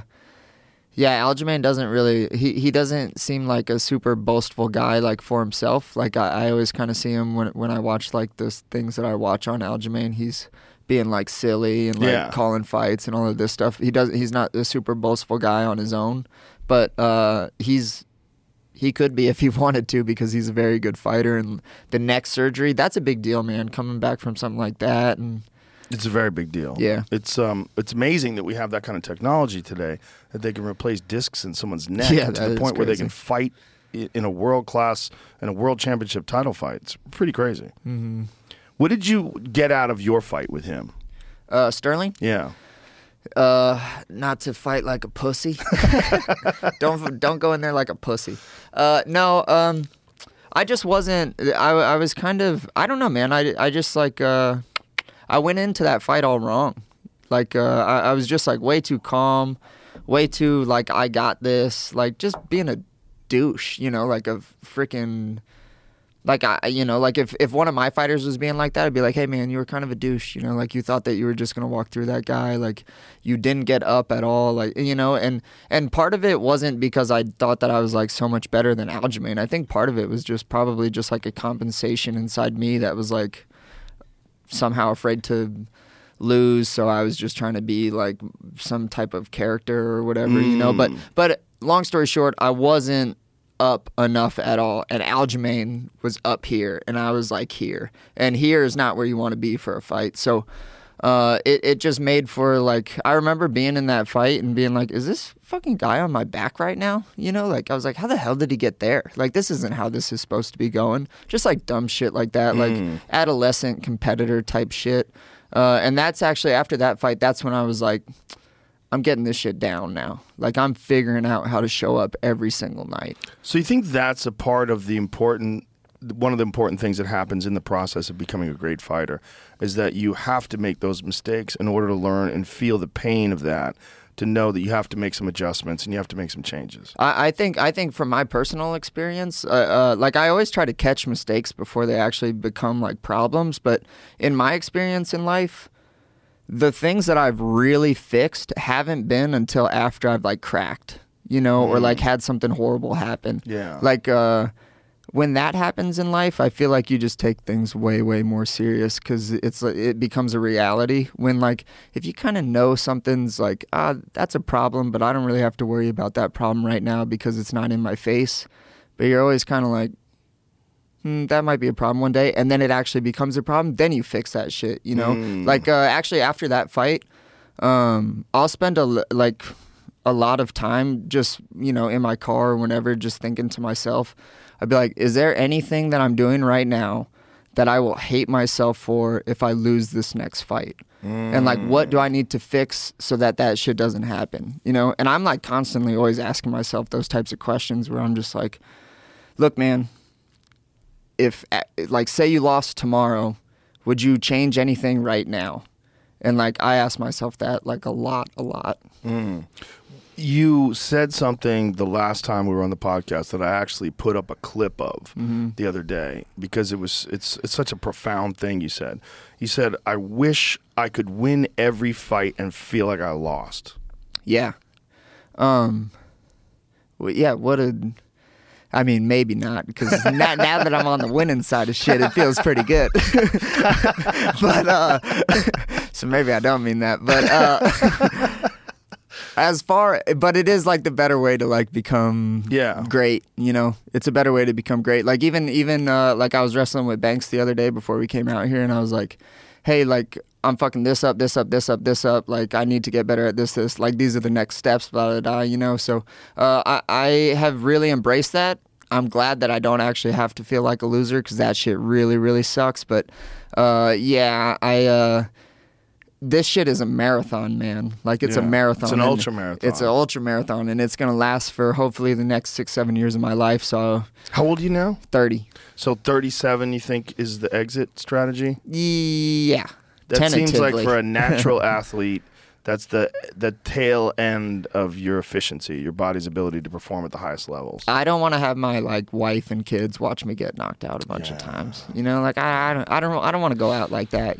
I mentioned Chris Gutierrez, but that last Frankie fight when Chris knocked out Frankie, I was like, I was very apprehensive about that fight because I knew that Frankie had hip replacement surgery, and he's been around for so long. I mean, he beat BJ Penn for the title in Abu Dhabi in, like, what was that, 2006 or something? Yeah. When was that? It was a long time ago. It was when Anderson Silva fought Damian Maia. And that was a long fucking time ago.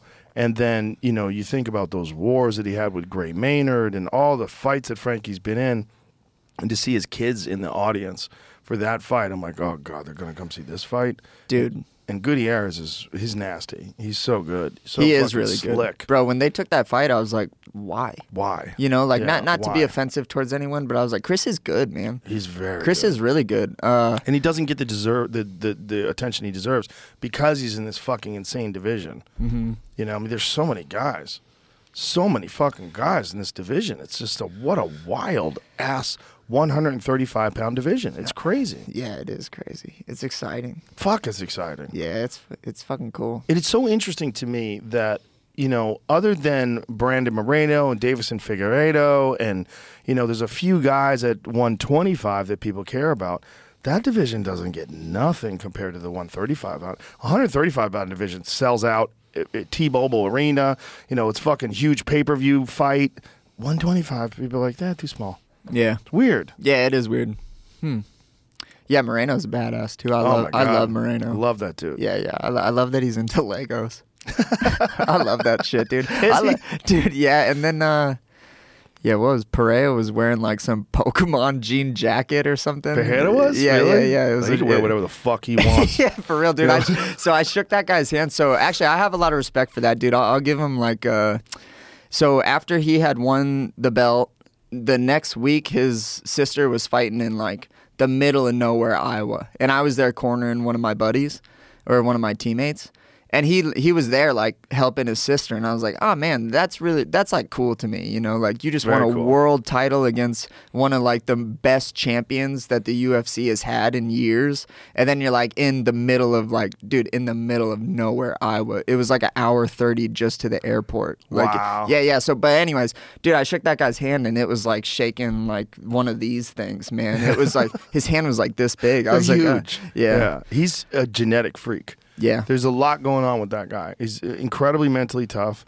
He's got insanity in the power punches and strikes.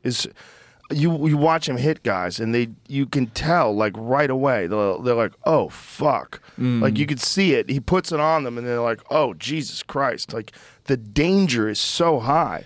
He's got that one punch KO power, one strike KO power, and he's so intelligent about how to place it on a chin.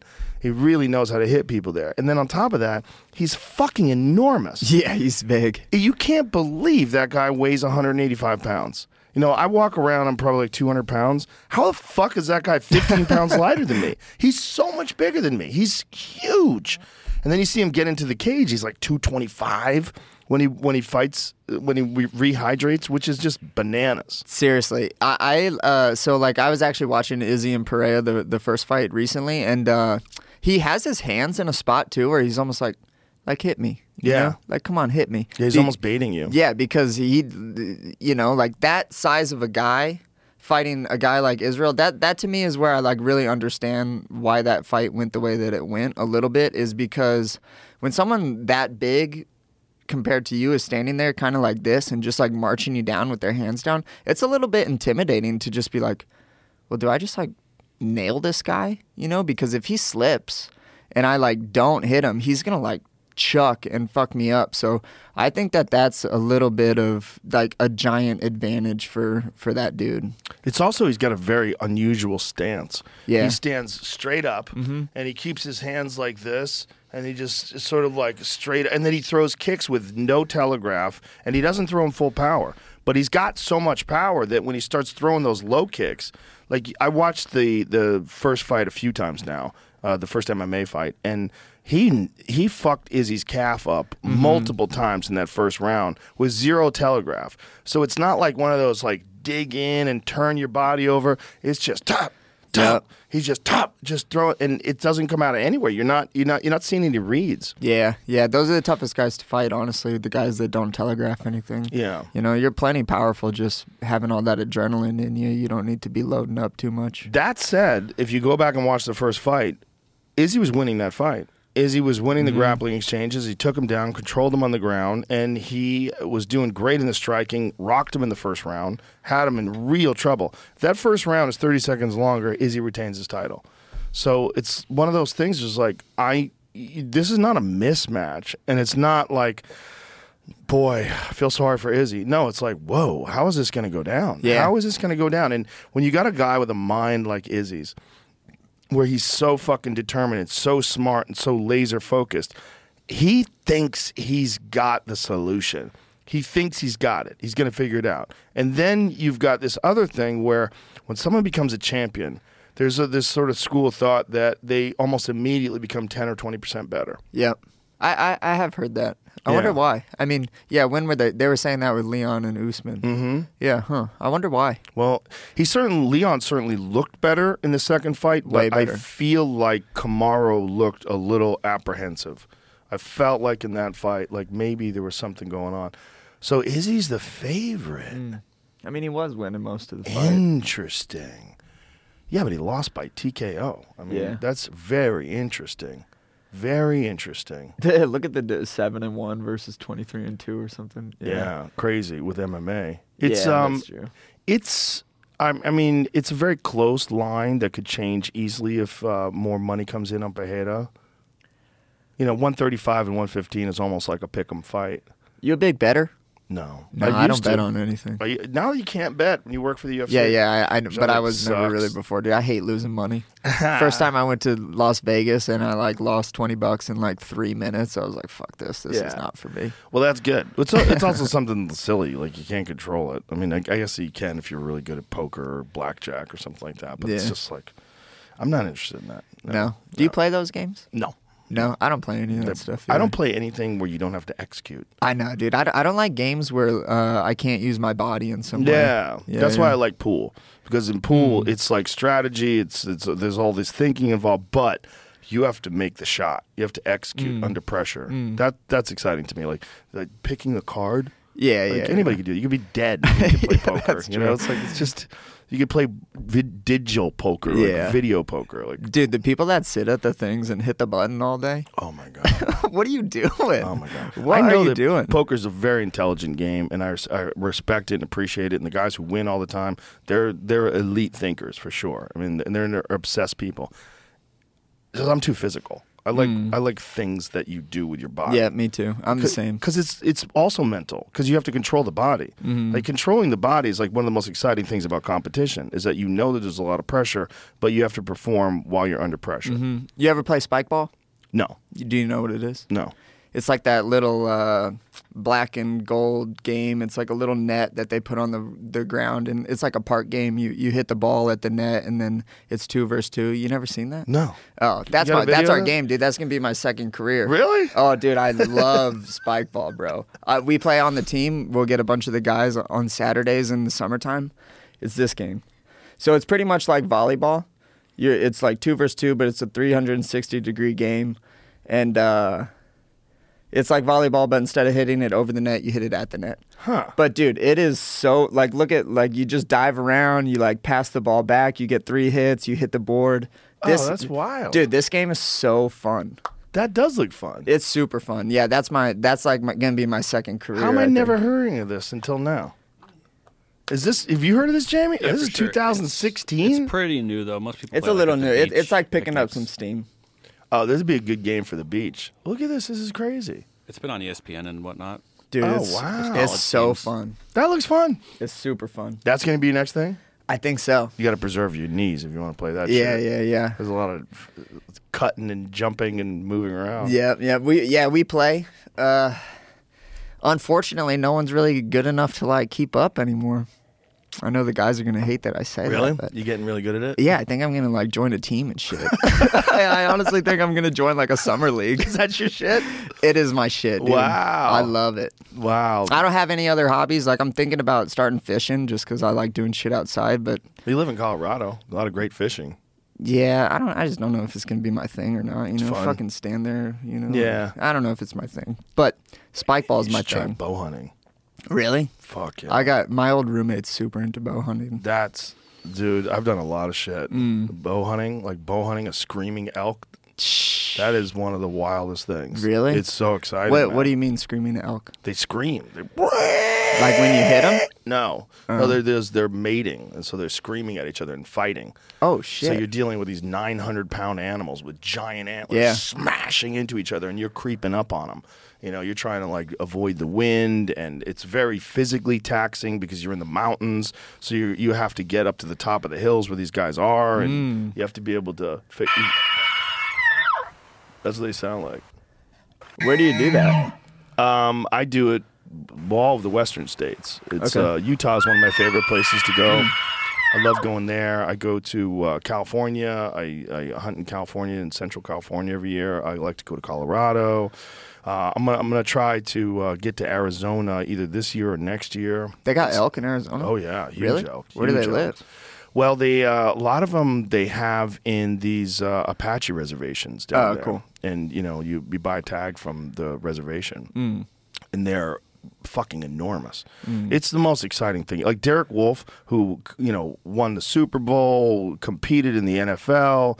He said stacking Tom Brady's great, but it's not as fun as elk hunting. Oh, cool. Which is crazy. Like shooting an elk with your bow, he said, is more exciting than sacking Tom Brady. And then you got to go find it, right? Well, is that hopefully the you don't hard have to fight it. No. Okay. Generally with a good shot, it's not going very far. Okay. It's really just about practice, and it's really just about, bow hunting is one of those things where you look at it, you're like, oh, you just shoot an arrow at the animal. And then once you start doing, you're like, oh, there's so many layers to this thing. And there's also layers to execution in archery, which requires constant practice. Archery is something that's a completely perishable skill. Cool. If I take a few weeks off of archery, and then I go back, I'm like, oh, it's all feels weird. But then if I'm practicing every day, I kind of know where that arrow's going. When I release that arrow, I just watch it. There's something about shooting an 80-yard shot and watching it go right into the center of the target. Dang. It's amazing. Yeah, I don't even know if I could see that far. You can. 80 yards? But doing it on an animal like that that's next level. Yeah. I wouldn't shoot 80 yards, but you shoot long. I shot 70 yards.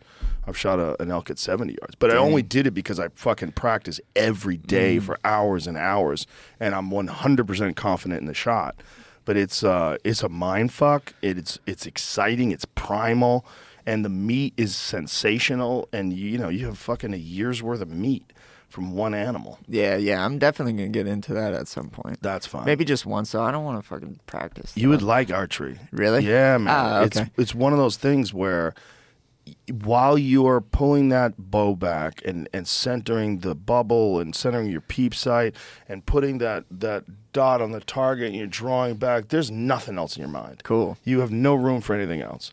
It's all about all the different physical things that have to be in play. Your elbow has to be high. You're pulling with your back muscles. You're relaxing your shoulder, releasing, the grip has to be light, but yet you're still stabilizing the bow. So it's this dance of muscle and thought. And then with perfect execution, when you watch that arrow strike the target, it's so satisfying. Dude, wouldn't it be cool to be like a Mongolian warrior doing that by horseback? Isn't that how they used to mess up all of the other? Yeah, they used, because that was their top weapon. They would just send out fleets of people with horses and just that'd be cool. They did so many things that were horrific. They were incredible. Dude, old school isn't the right term for it, but old school war. Old school war was badass. Mongol war. Yeah. If you could watching the Mongols sack a city and kill 1 million people and stack their bodies on top of each other. Did you ever read? There's a great audio book series. It's really a podcast, but it really is more like an audio book. Dan Carlin's Hardcore History. Yep, I love his podcast. Did you ever hear Wrath of the Khans? No. It's the best one. Oh, really? It's the best one. I'll listen to it. It's all about Genghis Khan and his family and what cool. they did. Dude, they killed 10% of the population of Earth while he was alive. They killed so many people that they affected the carbon footprint of human beings on Earth. When they do core samples of the Earth, there's a considerable decrease in the carbon layer on Earth when Genghis Khan was alive because they killed so many people. Why would he do that? He was a bad man. What an asshole. Very bad man. Very bad man. And, he fucked so many women and raped so many women that his genes are in a high percentage of the people that still exist there today. It's something nuts, right? We've Googled this before. What is the number? It's something crazy. Jamie will find it. But when he was alive, they killed somewhere between 50 and 60 million people. Jeez. Yeah. 10% of the world's population. Yeah. 1 out of 10 people on Earth was killed by the Mongols. That's going to take me a minute to digest. So a 2003 study found evidence that Genghis Khan's DNA is present in about 16 million men alive today. The Mongolian ruler's genetic prowess has stood. That's a nice way of saying he raped a lot of people. His genetic prowess has stood as an unparalleled accomplishment, but he isn't the only man whose reproductive activities will still show significant genetic impact centuries later. Yeah, and what's crazy is that was like one of the superpowers of the world that everyone was terrified of, the Mongol Empire. And now, nothing. Yeah. Like, no one's scared of the Mongols. Yeah. It's like, I mean, obviously they're scared of Mongol fighters and they're tough people, but there's no like considerable army. Yeah. Which is really crazy if you think about that. It is 1,000 crazy. years ago, if you went back and talked to them, they're like, we're going to be running this shit forever. Yeah. Dude, I used to, back when I was like trying to get into Warmind, I would just like Google like the most badass warriors in time. Yeah. And I'm an idiot, so I like forget everything after a month of learning something. But one of the warriors was this Aztec dude, and he got captured by the other team, whoever it was. They took him, they cut off his hands to like try to like just make him miserable for his entire life. They sent him back to his camp. This guy like glues on knives onto his hands and then just commits the rest of his life to just like killing all of these people that like did that. And that to me, Jesus Christ. Yeah, this might be him. Boldly. Jesus Christ. According to legend, after his right hand was cut off by the Spanish, Galvarino boldly held up his left hand, offering up for his captives to amputate. Oh, after his right hand was cut off, he offered up his left hand to the captives to amputate. He displayed no emotion as it was cut off, and his facial features recorded no pain. The Spaniards ordered him to return to, I can't say that word. How's that? What did I say that word? Coplican, to urge him to surrender. Wow. Yeah, but I'm pretty sure that this dude like glued on like knives on his hands, and because that's like the type of dude that I was trying to like become sometimes, you know, where I'm like, yeah, my life is committed to like, you know. Look at that. Yeah, like that. That is wild. Imagine being that guy though, and just like having that amount of hatred inside of you to be like, you know what, we're gluing these on and we're going back. Jesus Christ. Yeah, that'd be crazy. I guess when you kind of, I sometimes think when you grow up in a society like that and like there's not a lot going on, you probably get pretty bored and like commit your life to weird stuff like that. Well, I bet he was committed to that the way you're committed to fighting. Yeah, It's probably the same kind of thing. Like if you're going to be a warrior, you have to be all in, and you got to know there's other warriors like you out there, and you got to be better than them. Yeah. Or harder than them. When I had Tyson on, I brought up Genghis Khan, and his fucking eyes lit up. He knows so much about like Genghis Khan. Like first of all, he knew his name was Temujin. His real name was Temujin. That's his born name. And he told a story about his brother, about how his brother was stealing fish from him and his other brother. So he killed his brother, and his mother freaked out that he killed his brother. But he was a fucking killer from the womb, like from the time he was young, and went on to form this empire that to this day is one of the most frightening forces in the history of humanity. Like what they did, there was this guy who was the Shah of Charisma had sent an emissary to Jin, China, to go to see whether or not they should invade or conquer them or what was going on there. And as they were headed to the city, they saw in the distance what they thought was a snow-covered mountain. And as they got closer, they realized that it was a stack of bones. There was a stack of bodies because everyone in the city had been murdered. Jeez. They had to abandon the roads along the way because they were so littered with human bodies that were decaying that the roads had become mud and caked with filth and just human decay.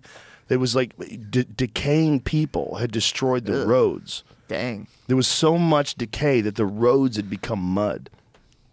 Dang, that's a pretty sad time in history to probably be a part of. They would set up outside of cities, of walled cities, and just camp out until people ran out of food. Yeah. And then when they started killing people, they would put them on a catapult, light them on fire, and launch them onto the thatched roofs to start the buildings on fire.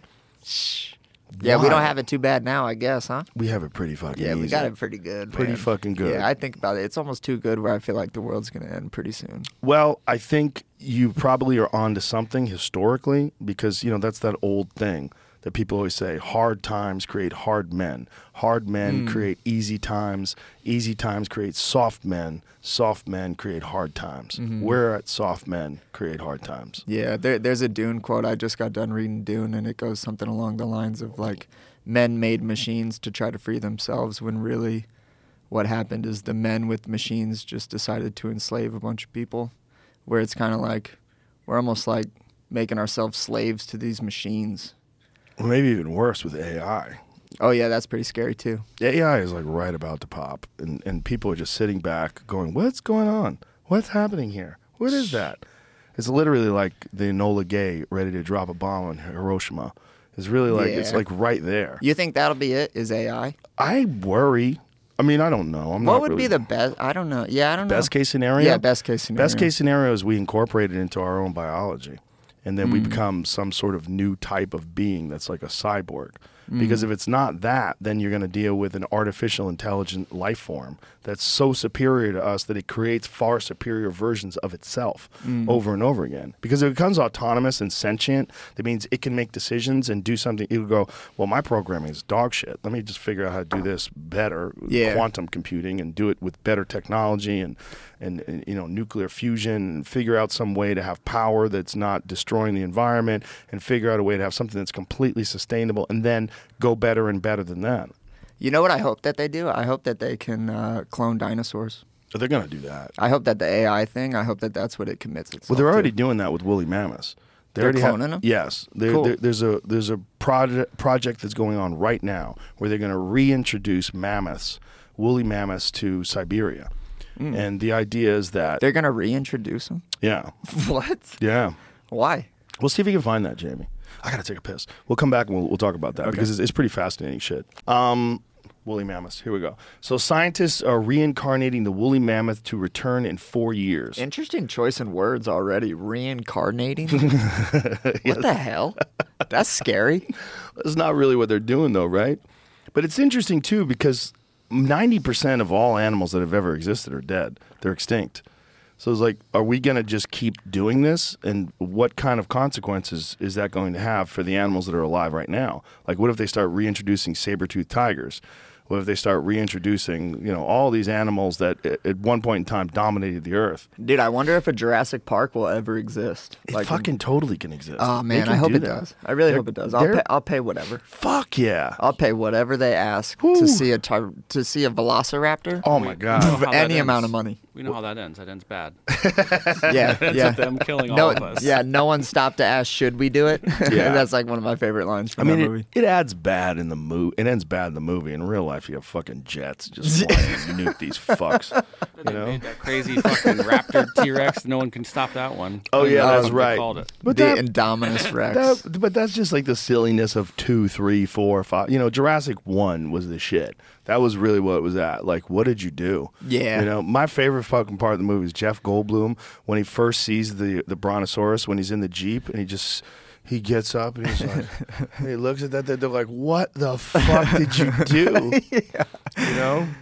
I think that's possible, man. I think they're probably going to do it eventually. They have to, right? Time. Yeah. It's a matter of time before that happens. It's probably a matter of time before like we cure cancer and figure out how to live to 500 years. Like it's a matter of time before anything, unless we blow ourselves up. Unless we blow ourselves up, which is also real possible. Or we get hit with an asteroid, which is also real possible. Ooh. That's the big one. That would suck.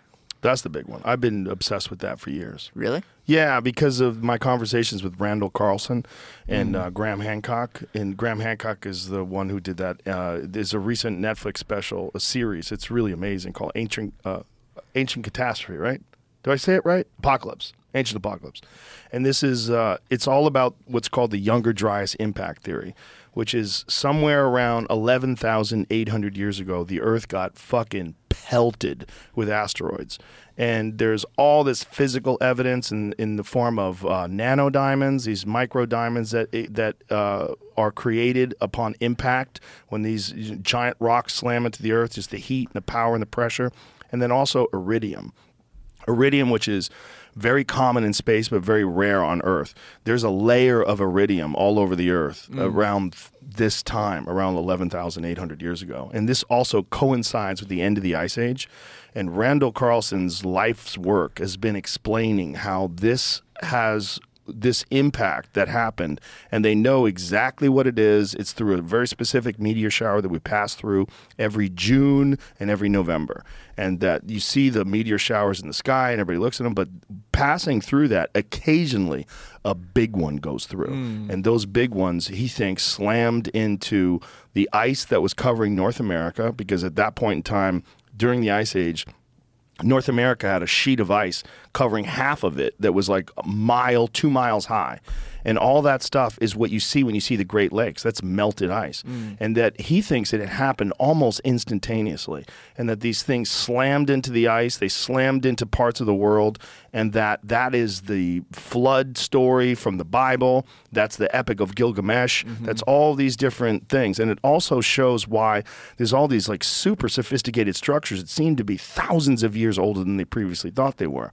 So what him and Graham Hancock have come up with, and that's what's in this Ancient Apocalypse documentary, is that at one point in time there was an incredibly sophisticated society that lived on Earth, and that's the Africans, the Egyptians. What they had done in whatever thousands of years it was that they built that stuff, because it's under dispute as to how old it really is. It's at the very earliest, the very least, it's 2,500 BC, but they think it's way older than that. And these people had technology that we still don't understand. We don't know what they used. We don't know how they did it. But they moved 2,300,000 stones that were tons, some of them from hundreds of miles. They cut obelisks out of the mountains and moved them 1,000 miles. They don't have no idea how they did it. They have no idea what they used to cut them. They have no idea what they used to move them. And you're talking about people at that point in time, when you're dealing with 5,000, 6,000 years ago, we thought they were like hunter-gatherers. Like, how did they do that? Yeah. If it's really 10,000 years old, 12,000 years old, 20,000 years old, what kind of sophisticated culture exists that went on a different path than we went on? We went on the path of internal combustion engines and electricity and computers.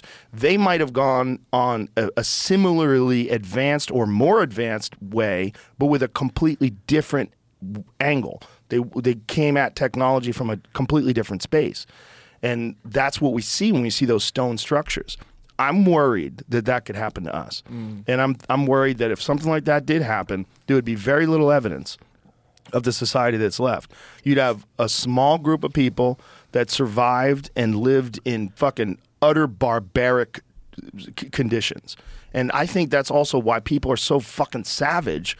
When you look at human beings like 6,000, 5,000 years ago, what we're probably seeing, according to Graham Hancock and a lot of other people now at this point in time are coming to this conclusion, is a reemergence of civilization, not the birth of civilization. What we think of as the emergence of civilization, we think of Babylonia and ancient Sumer, and this is the first mathematics, the first written language, the first agriculture. And what they think now is this is just a rebirth of a complicated society, and that for the 6,000 years plus after the impacts, it was probably hell on earth. And the people that survived were fucking monsters. Yeah. Just monsters. And that is probably why people were so fucking savage post the construction of this insanely complex civilization in Egypt. I mean, what they did in Africa to this day is one of the most puzzling things that archaeologists have to ponder. Yeah. Like, how? What is this insanely sophisticated society that existed that built these structures and left behind no record of how they did it? Yeah. All the burning of the Library of Alexandria, all the ancient work that they had, where they had like passed down what had happened, all that was gone when they got attacked and they burnt down the library. I know. I love that.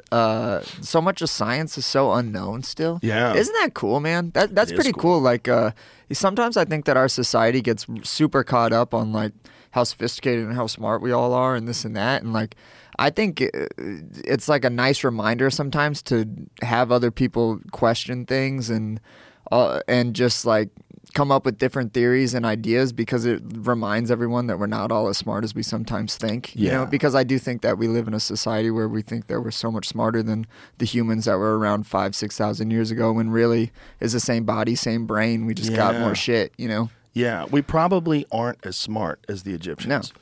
It's really likely that what they had figured out, again, it's probably hard for us to understand what kind of technology they used, because it doesn't exist anymore. So someone would have to like figure something out, that's some groundbreaking breakthrough technology that people go, oh, that's how they did it. And then we'll know, and then we'll understand. But right now, we're less sophisticated in terms of our ability to move stone and make stone construction than they are. Yeah. And there's no evidence that there was big machines. There's no hieroglyphs that show cranes or. So what? What the fuck did they do? No one knows. Oh no, I don't even know how to use a compass. I'd be like one of the first ones dead, dude. Compass is easy. Yeah, I mean, just keep it away from magnets. It points towards the north. Yeah, I like being from Colorado. I'm like, that way's west. Yeah. You know, like, so that's nice. But I think that it would be a shame if like the world did end and there was like people scattering to like survive, because I'd spend my whole life just learning how to fight and then like probably be one of the first ones to die because I have no survival skills. You'd learn them. People would learn them.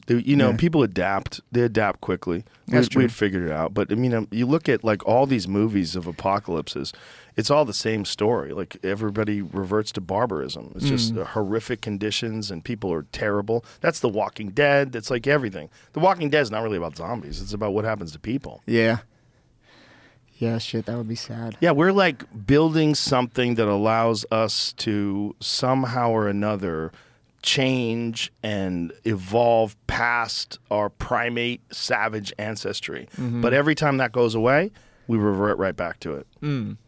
Every time society collapses, power goes out, no more food, you have to survive on your own, we go right back. Yeah, that's a shame. But we kind of know that. That's why those movies are so appealing. Because we know that if the shit went down, it would be horrible. Yeah. It would be hard, and people would do the worst things they possibly could in order to get by.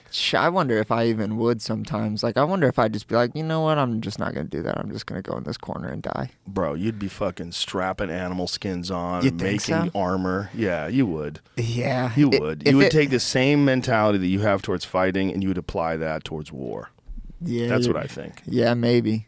Yeah, I think it's a proxy for war. I think it's what MMA is, a proxy for war. I think it's like a thing that substitutes what is inside of all of us. It's why it's so appealing. Yeah, that's why dudes love it. And it's also why dudes love the fact that you can do that and still be cool to each other afterwards and hug. Everybody loves a fucking war, and then when dudes high five and hug, it's very emotional. Yeah, I agree. Yeah, MMA is beautiful in so many ways. We're transcending.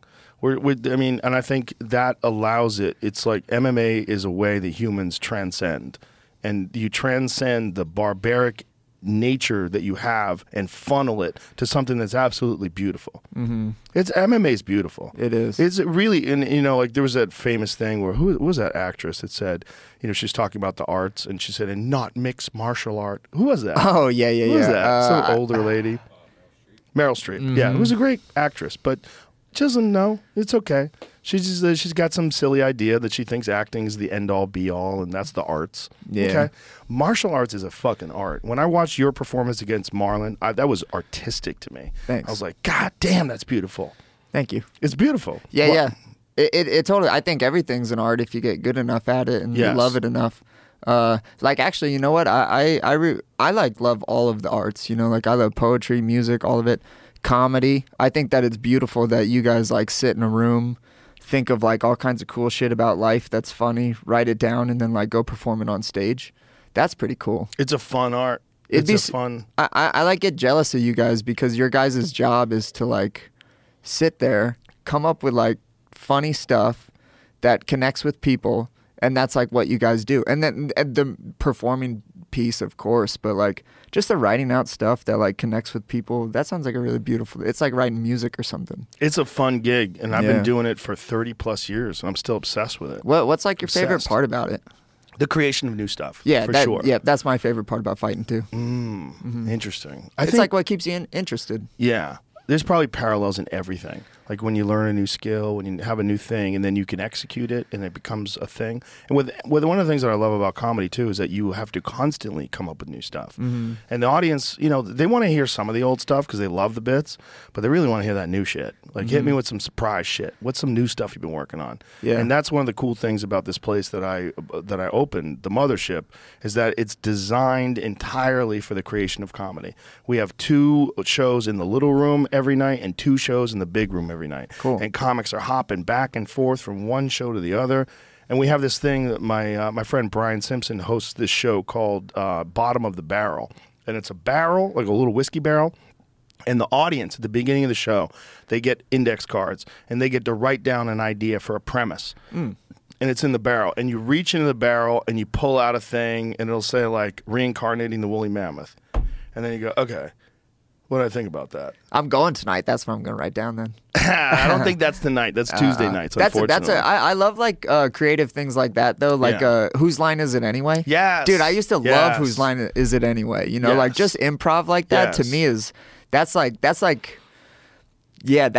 art separate from its own like writing down and doing stand up. That's like its own little art. Yeah, that's like creativity in the moment. It's like when you are in a fight and you improvise something out of nowhere. Yeah. And it works. You just see an opening, you're like, I think I can do this. And you just do it. And it's like, it's not even like, I think I can do it. You just recognize that thing is there and then do it. Yeah. And then, like anything that's so like boom, boom, boom, boom, boom is cool. Freestyle rap is really cool. All of that stuff is super cool. Yeah. Freestyle rap is cool, but I'm a giant fan of like 90s hip hop because those dudes wrote everything out, and like the lyrics were so complex and they twisted and turned, and like I'm a big fan of Gang Starr, and you know, listening to some of their old lyrics, like god damn, they're so creative. The Wu-Tang Clan was super cool. Oh my god. Dude, they were just a bunch of dudes in like probably their basement just like watching kung fu movies and writing raps. Yeah. How cool is that? The coolest. I mean, to this day they transcend. To this day, you know, Wu-Tang's for the children.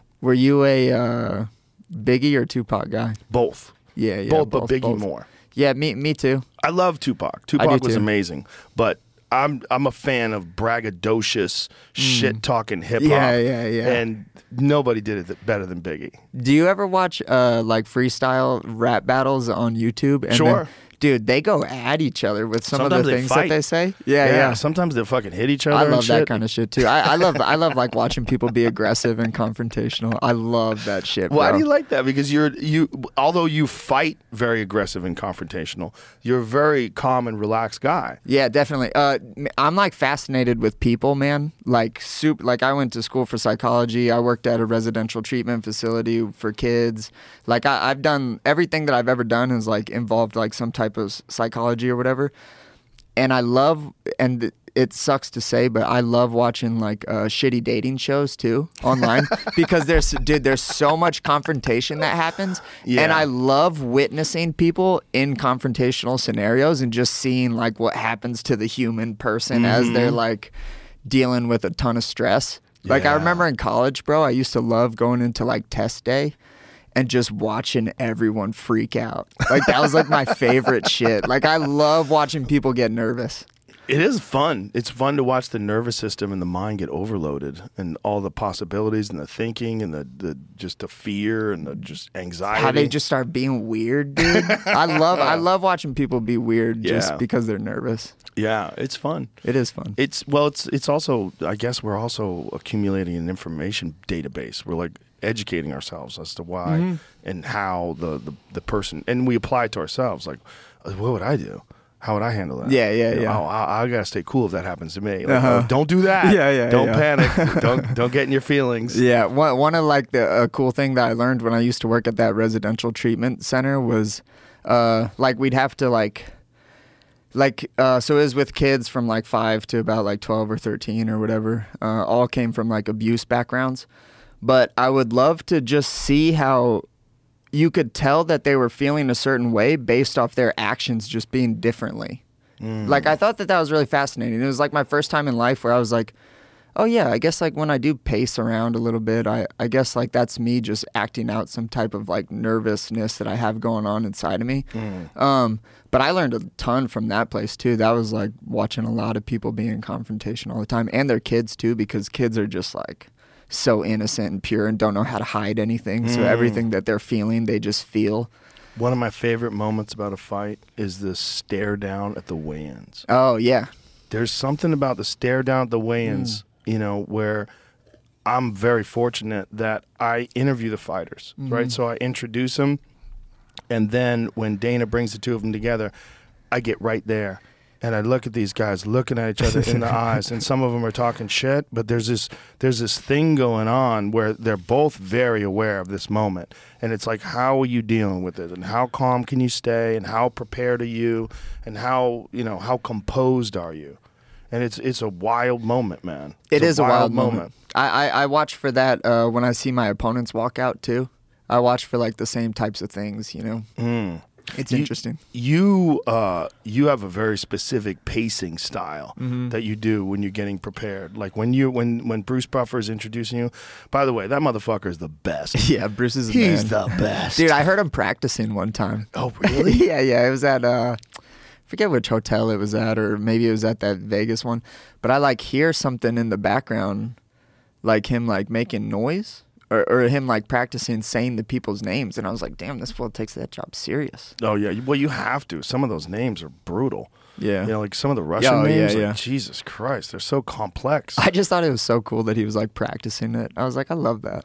Oh, he's very serious about it, and there's no one better, man. When that guy goes, "It's time!" I mean, he's fucking close to 70 years old, and this fucking dude's head turns like a grape.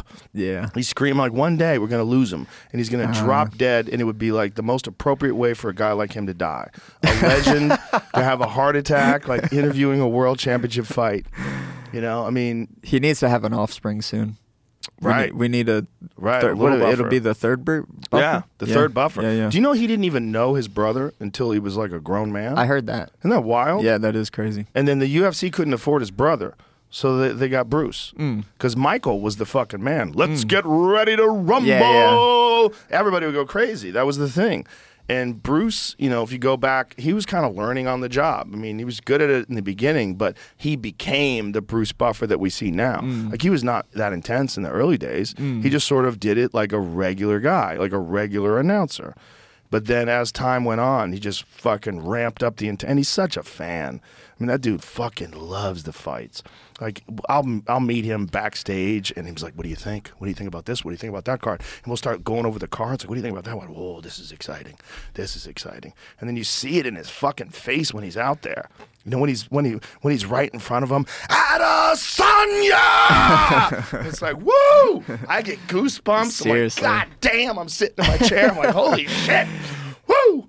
Yeah, you're in for it this weekend. Oh my God, I'm so excited. I know. I'm At all the jealous. things I do, man. I do a lot of fun things, but doing commentary for the UFC is one of the most fucking exciting things a person could ever do. Yeah. It's just, I feel so honored and so privileged that I get to be a person who's talking about this while people are experiencing it. And then I get to just somehow or another accentuate it or give life to it or give my thoughts to it or just express my excitement and that it's contagious and that people feel it and feed off of it. Live fights are insane too, man. Like It's when insane.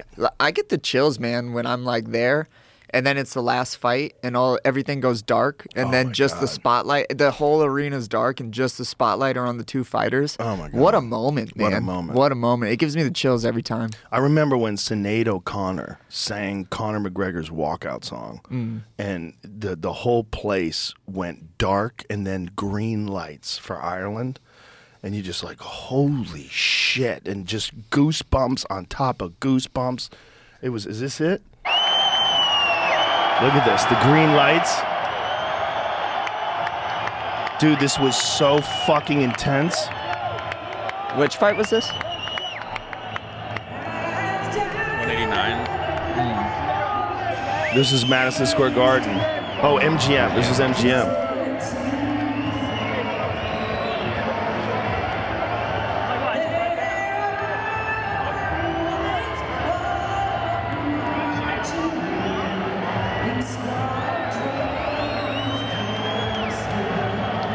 This is insane.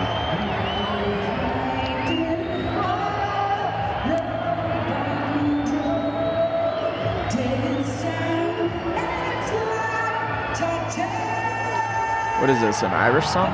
Yeah. What the Foggy do?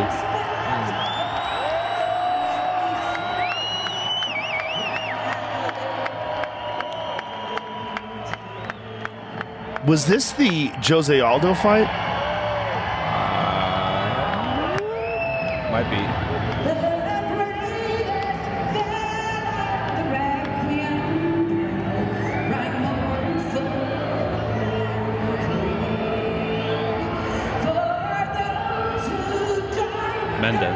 Mendez.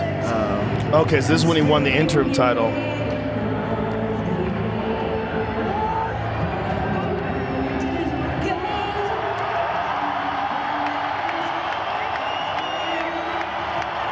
There he is.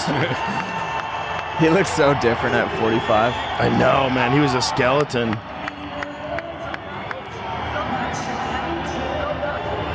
Yeah, there was no one like Conor McGregor at that time, man. You talk about a dude who fucking was big for the weight class. Yeah. At 145, when he would weigh in, he would look like a dead man because that was the days when you had the real weigh-in. When the guy got on the scale, like you didn't have a chance to rehydrate. You actually had to make weight in front of the crowd. So you would see Conor, and he looked like a dead man. He looked like a guy who'd been in a concentration camp, like he'd been starving himself. Yeah. And then also the next day, but that was also the days of the IV. You were allowed to rehydrate. It was the official broadcast. They had the two. Same, but better camera work. The bravest fell on the requiem bell, rang mournfully and clear. For those who died that Easter tide in the springing of the year. While the world did gaze with deep amaze at those fearless men, but yet You want to talk about a dude who just eats pressure. He was fearless, dude. Oh, my God. That's like what separated Conor McGregor. That's why I don't know that there will ever be anyone that's really like him, is because that dude was walking the walk, and he was fearless, man. Like, he was fearless in the fights that he would take. I think when he fought Chad, it was like short notice, right? It was short notice, and he had a fucked up knee. His knee was really fucked up. He really couldn't wrestle in that fight. He couldn't grapple. Even taking a fight against Chad on short notice, man, Chad Mendez was a freak. He was a fucking tank. Yeah. He was a tank. Yeah. He's fighting bare knuckle against Eddie Alvarez. I saw that. Wild. That's That's soon. crazy. I think that's next weekend. I think that it's next weekend or I'm the pretty- weekend after that? It's soon. It's this month. Yeah, it's in Luke Colorado. Rockhold is fighting Mike Perry. Yep, it's in Colorado. I'm going to go. Woo! Yeah. What day is that? April 29th. What am I doing? What is April 29th? Isn't there something else going on that night? Isn't that also the Toronto card? April 29th Is that the Toronto UFC card? No. No? It's not Toronto, but there is a UFC card that night. Oh. It's a fight night. Oh, it's a fight night. Bare knuckle seems a little crazy. I'd do bare knuckle if you could elbow, though. If you could elbow, I'd do bare knuckle. I don't want to just punch people and fuck up my hands. You definitely would fuck up your hands. If I could right? elbow people, though, I think I would like be able to handle it. I wonder why they don't allow that. That always confused me too. Yeah. They might as well. That'd be awesome. Imagine that'd be a cool sport. Just punches and yeah. elbows. Punches oh my and god. elbows, yeah. Well, the really crazy striking sport is Letway. Have you ever seen one live? Letway? Yeah. No. I saw one live. They had it in Wyoming. I like went up. It was like the last one. Dudes headbutting each Was other. David LeDuc there? Did he fight there? Is he like a? He's the top guy. He's a fucking savage. I want to say it was one of the top guys. Is he like a bald white dude? Yeah. I think so. Bald, skinny, white dude. Yep. That guy's a fucking Yeah, savage. dude, he was in the back warming up, headbutting. Yeah, things. he headbutts Yeah. pads. Yeah. He incorporates headbutts into his pad work. I mean, I don't see. I mean, why wouldn't you be allowed to headbutt? Why wouldn't you be allowed? I mean, Mark You Coleman. could do way worse shit. Mark Coleman, when he was the fucking king, would take guys down, get them in their guard, and headbutt the fuck out of them. Dude. That was a big part of his strategies, beating the shit out of you when you're on the ground, including headbutts. Oh my god, that would be awesome. Yeah. That would be pretty awesome. I think it should be allowed. Why not? I don't understand why it isn't, and I also think that you should be able to knee a downed opponent in the head. I do too. Especially when someone's in the turtle position, like if they shoot for a shot and they sprawl, and you're sitting there, why can't you knee them? Because their knees are on the ground? Seriously. Makes zero sense. Why? And What do you think about soccer kicks? so I think soccer kicks should be legal. I do too. You should figure out a way to not get soccer kicked. Yep, I agree. And if the referee thinks that someone is compromised and they're going to get soccer kicked, they want to stop the fight before that happens. But if you see what they're doing in ONE FC, where they allow those soccer kicks, it's a big factor. And it's a real factor in real fighting. And this is supposed to be the sport of real fighting. Yeah. I think the only argument against it is the cage. Because the cage prevents a guy from moving because you're pressed there and then you could get stomped or soccer kicked, and there's really no way to get out of that. I feel like if you wanted to have soccer kicks and stomps, you really should have an open arena, which I've been a supporter of anyway. I think cages get in the way of the view. It's a factor in the fight. It allows guys to get up where they ordinarily wouldn't be able to. There's a lot of things that happen with the octagon. I know the octagon's iconic, and I know like people love it, but it doesn't really help the fight. How big would you make the arena? I'd make it like a basketball court. That would be awesome. If you can fight, if you can have basketball in a basketball court, and these guys are all running around and doing all that, I mean, there's so much room for these guys to run. Why can't you have a place where you have a center where you're supposed to compete in, and you have a red line that's a considerable size that if it gets too far over that, you have to come back in? That would be awesome. I think it's better. We should start our own promotion and we'll be fucking boxing with elbows in an arena. Well, if UFC was going to do anything, I would want them to do kickboxing because I I do think too. that is the untapped thing. I know they're all high on this slap boxing thing, the slap fighting thing, and I know that gets a lot of money and a lot of people love it and they watch it on TikTok. That's great. But if you really wanted to have another thing that has the potential to be gigantic, I think it's World Championship Kickboxing. I agree with you. It's awesome. It's awesome. It's so awesome. It's awesome. There's so many good fights. I love what one's doing. I love that they incorporate grappling matches. They have strict grappling matches. And then they have these MMA fights, and they have kickboxing with little gloves. It's fucking great. Yeah, kickboxing with little gloves is cool. It is. It's fucking great. And they have Muay Thai and they have kickboxing. They have different rules for different kinds of competitions they have over there. And it expresses all the different aspects of martial arts. Yeah, definitely. Yeah, they should. That would be badass. They should 100% do that. Yeah. It'd be super cool too to just like see how people do in an MMA fight and then have the same two fight in just a kickboxing fight, you know? Oh, yeah. I think people would love that, dude. I actually think that it's really sad that the sport of kickboxing isn't a lot bigger than what it is right now. I think it's sad because it's such a beautiful art. It's the best. I love it. I love watching it. I mean, look, I'm a fan of all combat sports. I love jiu-jitsu. I love kickboxing, but I think that's the one thing that's untapped because it's one of the most exciting aspects of MMA, and it's not an individual sport that of note. Dude, imagine getting Saenchai in a UFC fight with just small gloves, just my kickboxing. God. Yeah. Against What about who? like that? A wrestling, the way they do the NCAA wrestling. Yeah, final. what I don't like is the drop off. See, the drop off is dangerous. Yeah, that's and dangerous. I watched Ben Askren when he wrestled Jordan Peters, or Jordan Burroughs rather, and Jordan took him over the top. I'm like, that's not. You can get hurt bad. Yeah, you'll If you break just your put it on neck. the ground then. What's that? Or if they just like didn't have it raised. Yes, that's exactly what I mean. Have it on the ground and have a space that's even a little bit larger than that, and have a red area on the outside that's probably double the size of that outer black area, where you cannot, like, when you get into that area, there's plenty of room to make your way back in, but the referee makes you get back in, and you have to fight in the center. And, have it so that you have to chase a guy down. I mean, and people will boo. But guess what? When you get a takedown in that environment, it's a real takedown. And when you get back up, you're really going to have to get back up. You can't wall walk. You can't make your way up to the side of the cage and press your back up against it and stand back up. What do you think about no rounds? I like that. I like that too. I like that a lot. I think it'd be like, maybe like you could still do rounds, but what if we started rounds where the last round ended? That'd be cool, I think. Why not? Almost like a halftime, like you still get the same amount of points, but now it's just second half. But like if you end up on bottom at the end of the first round, then you start on bottom in the beginning of the second. That's not a bad idea at all. That'd be cool. That's not a bad idea at all.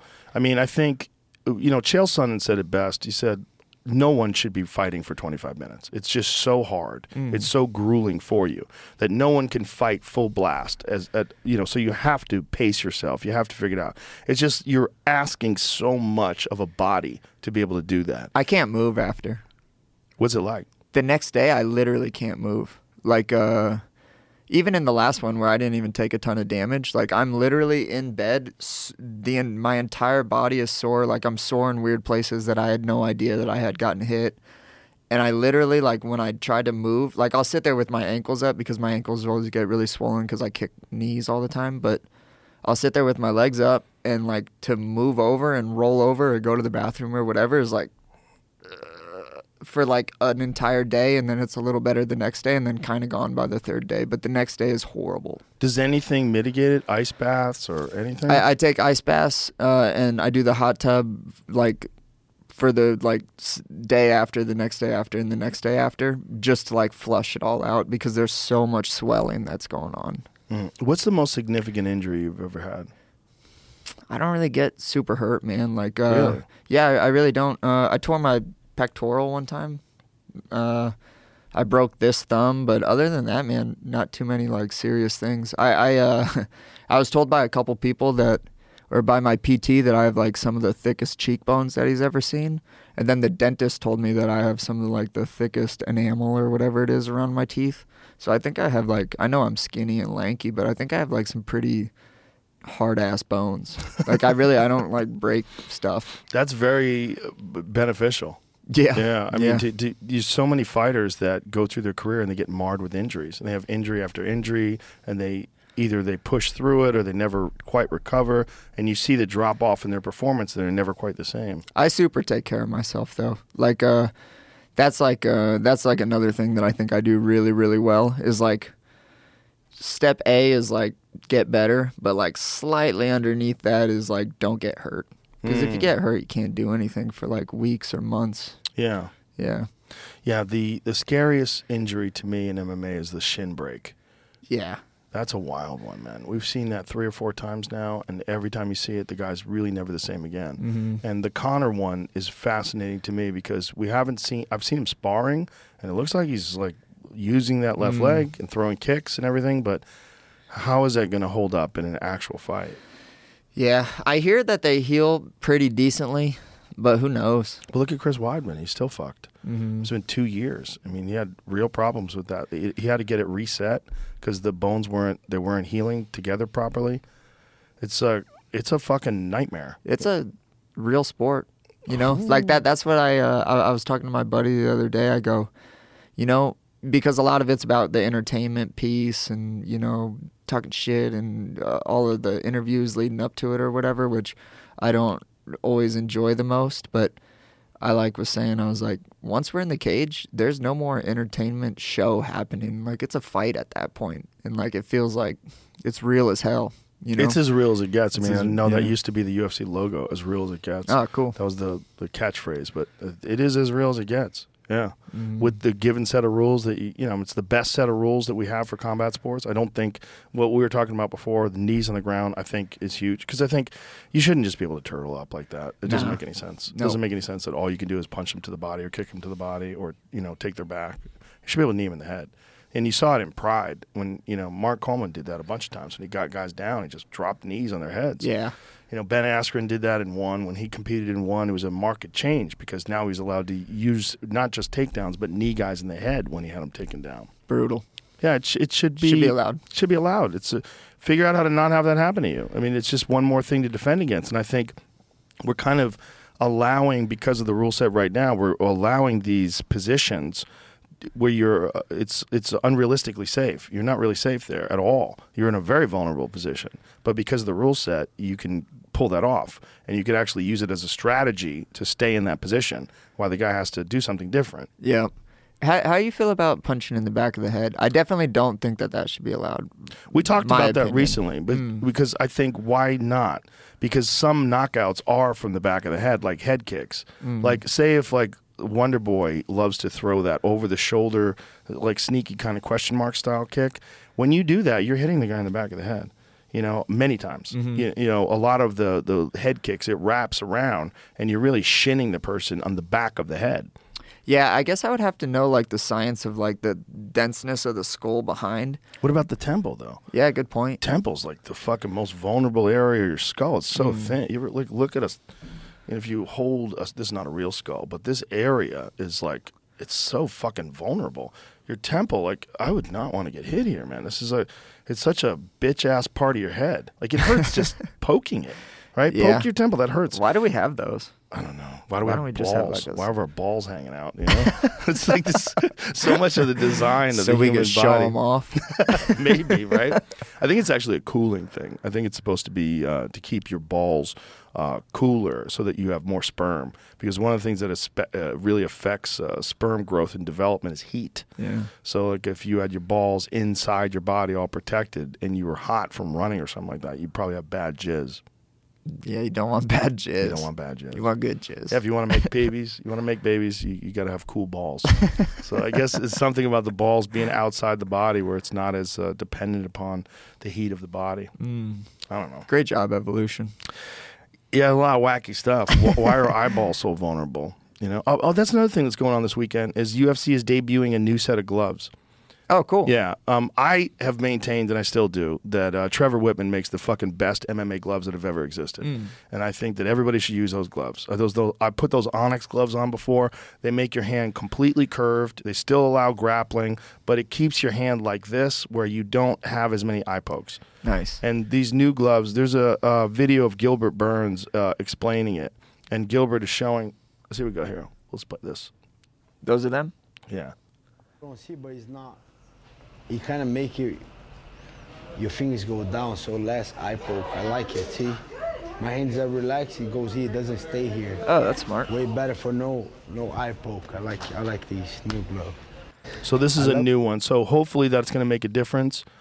I think that's been a thing that a lot of people have complained about is that the old UFC gloves, they encourage your hands to be in an open position. And when guys are fighting like this and they're running, like eye pokes are one of the worst fucking things about the sport. I scratch my eye almost every fight.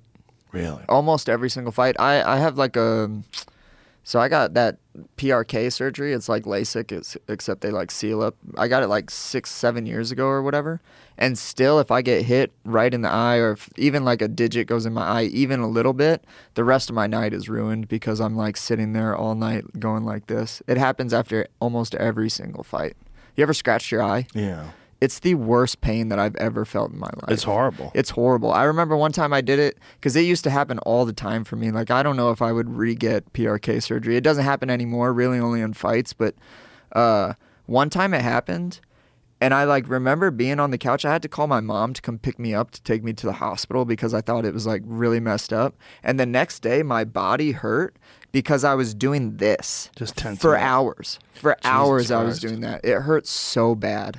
Jim Miller, apparently, you talk about a durable guy. That's another guy that's never had an injury, a real injury, which is crazy. With all the fucking wars that guy's been in.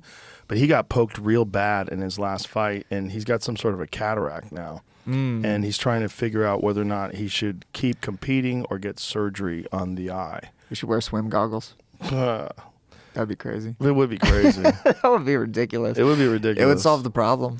I guess, but is there a way to put swim goggles on where they wouldn't get fogged up and wouldn't get... Dude, that would hurt worse. What I feel about like blood? What about like if somebody gets a cut on their forehead and they're on top of you, ground and pound, they just bleeding all your goggles, and then you get up and you can't see, and you wipe it away, but you're smeared. Now you're looking at like a fucking dirty windshield. Have you seen that fight where I get armbarred by Yuri?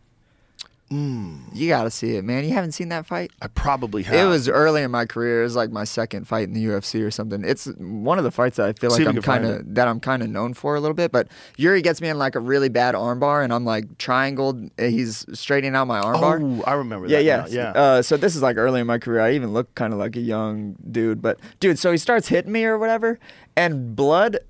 Pretty soon. Yep, there we go. Yep, he's just hammering my face. But, dude, so the blood starts going into my eye. So, like, this situation just gets 100 times worse because now I'm just having, like, this pink fog in my eye. Oh, wow. It was horrible. People forgot about Yuri. Dude, Yuri was a beast. Alcantara was a beast. Dude, when I fought him, he had 20 UFC fights. I remember this because you got out of this, and it was wild.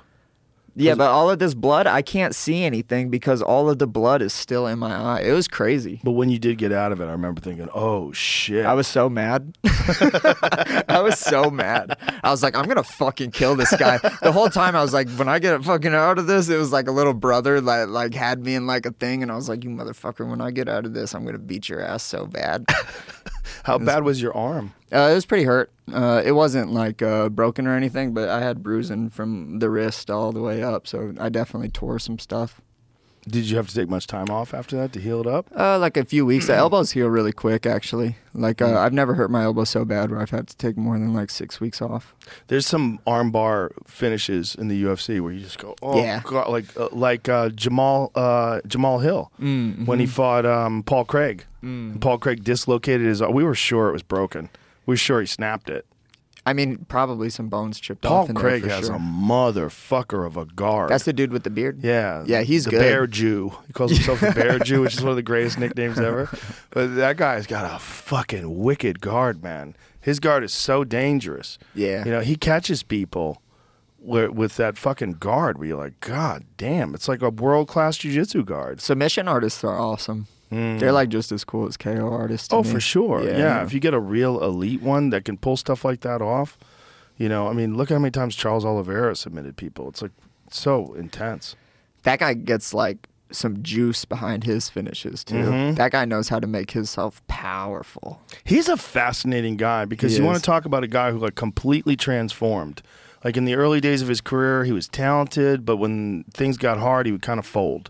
And something happened, and I think they attribute it to the birth of his daughter, that he just became just far more serious and far more intense and just like really believed that he was the fucking man.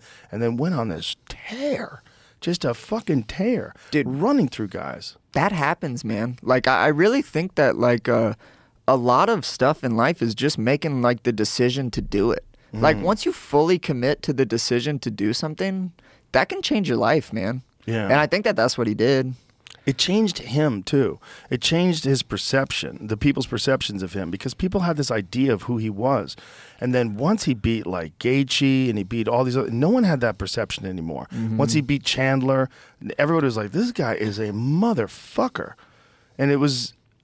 You watched it all. It wasn't like he had those fights overseas and other organizations and then he figured it out. No, he did it in the biggest stage of the world and made that transformation from getting KO'd by Cub Swanson, getting beat up by Paul Felder. And then all of a sudden, this guy fucking hits a switch and he's a destroyer, one of the greatest champions ever. I really think it's like sometimes you just make a decision. Yeah. You know, you're like, fuck second place. For now on, fuck second place. Do you ever worry that you won't know that you don't have the same commitment that you have now? Yeah, I do. So I used to train with Andy Sauer a bit in Holland. Like when I was 22, 23, I went out there.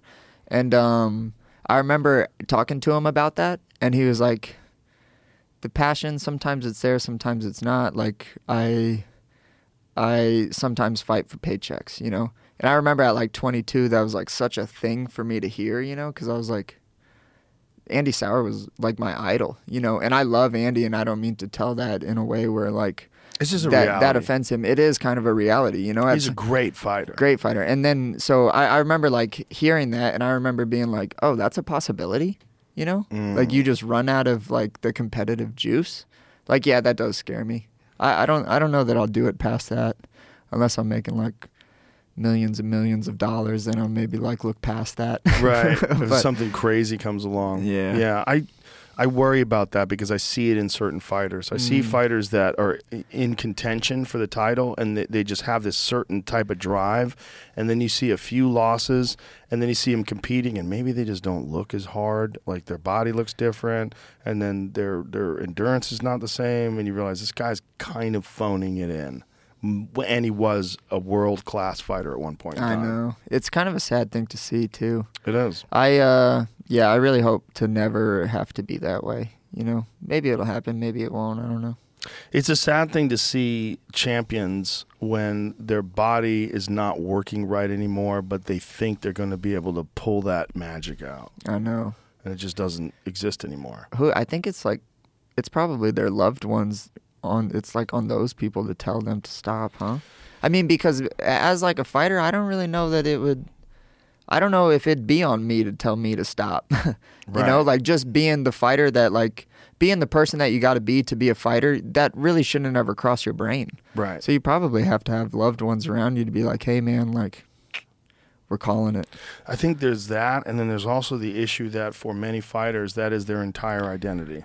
Their entire identity is that they're a fighter. And losing that identity by becoming a former fighter and now being lost in the world and not knowing what direction to take or what to do with yourself, it's one of the hardest transitions because fighting is so all in. It's so all encompassing. It's so obsessive that once that's gone from your life, unless you're teaching, unless you're running an academy or running a gym or working with younger fighters, it's hard to find something that will occupy your thoughts in the way that competing does. Yeah, definitely. I was talking with someone last week, just small talking with him. I was with my fiance. He goes, "So what do you guys like do for fun?" And I kind of like look at Erica and I'm like, "The fuck do we do for fun?" You know, like, I don't know. We don't do anything. We watch trash television, and then in the summer I'll play spike ball. You know, that's about it. But the identity thing is always something that I think is really interesting to me.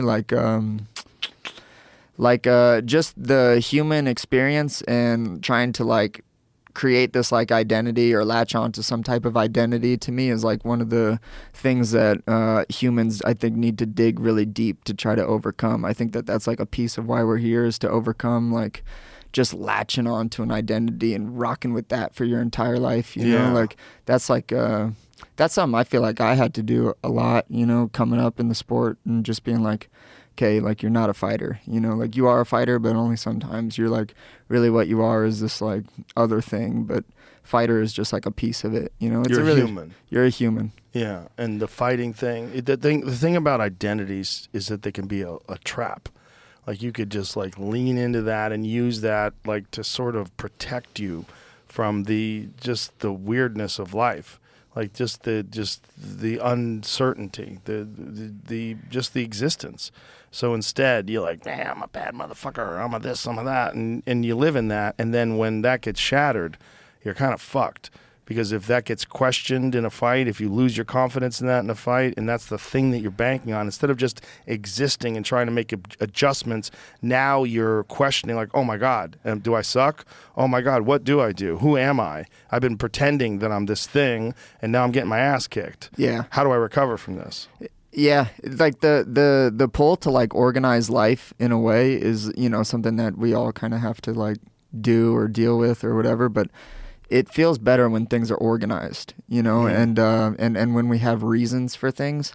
When I actually lost my first fight, that was when I really started getting into Buddhism, was after I lost my first professional fight. Who was that to? It was against Jamal Emmers. It was for LFA or RFA or whatever it was called at the time, but I remember being like, oh shit, what am I if I'm not like this badass fighter that everyone's telling me if I win I'm going to be in the UFC and I'm going to be champ and blah, blah, blah.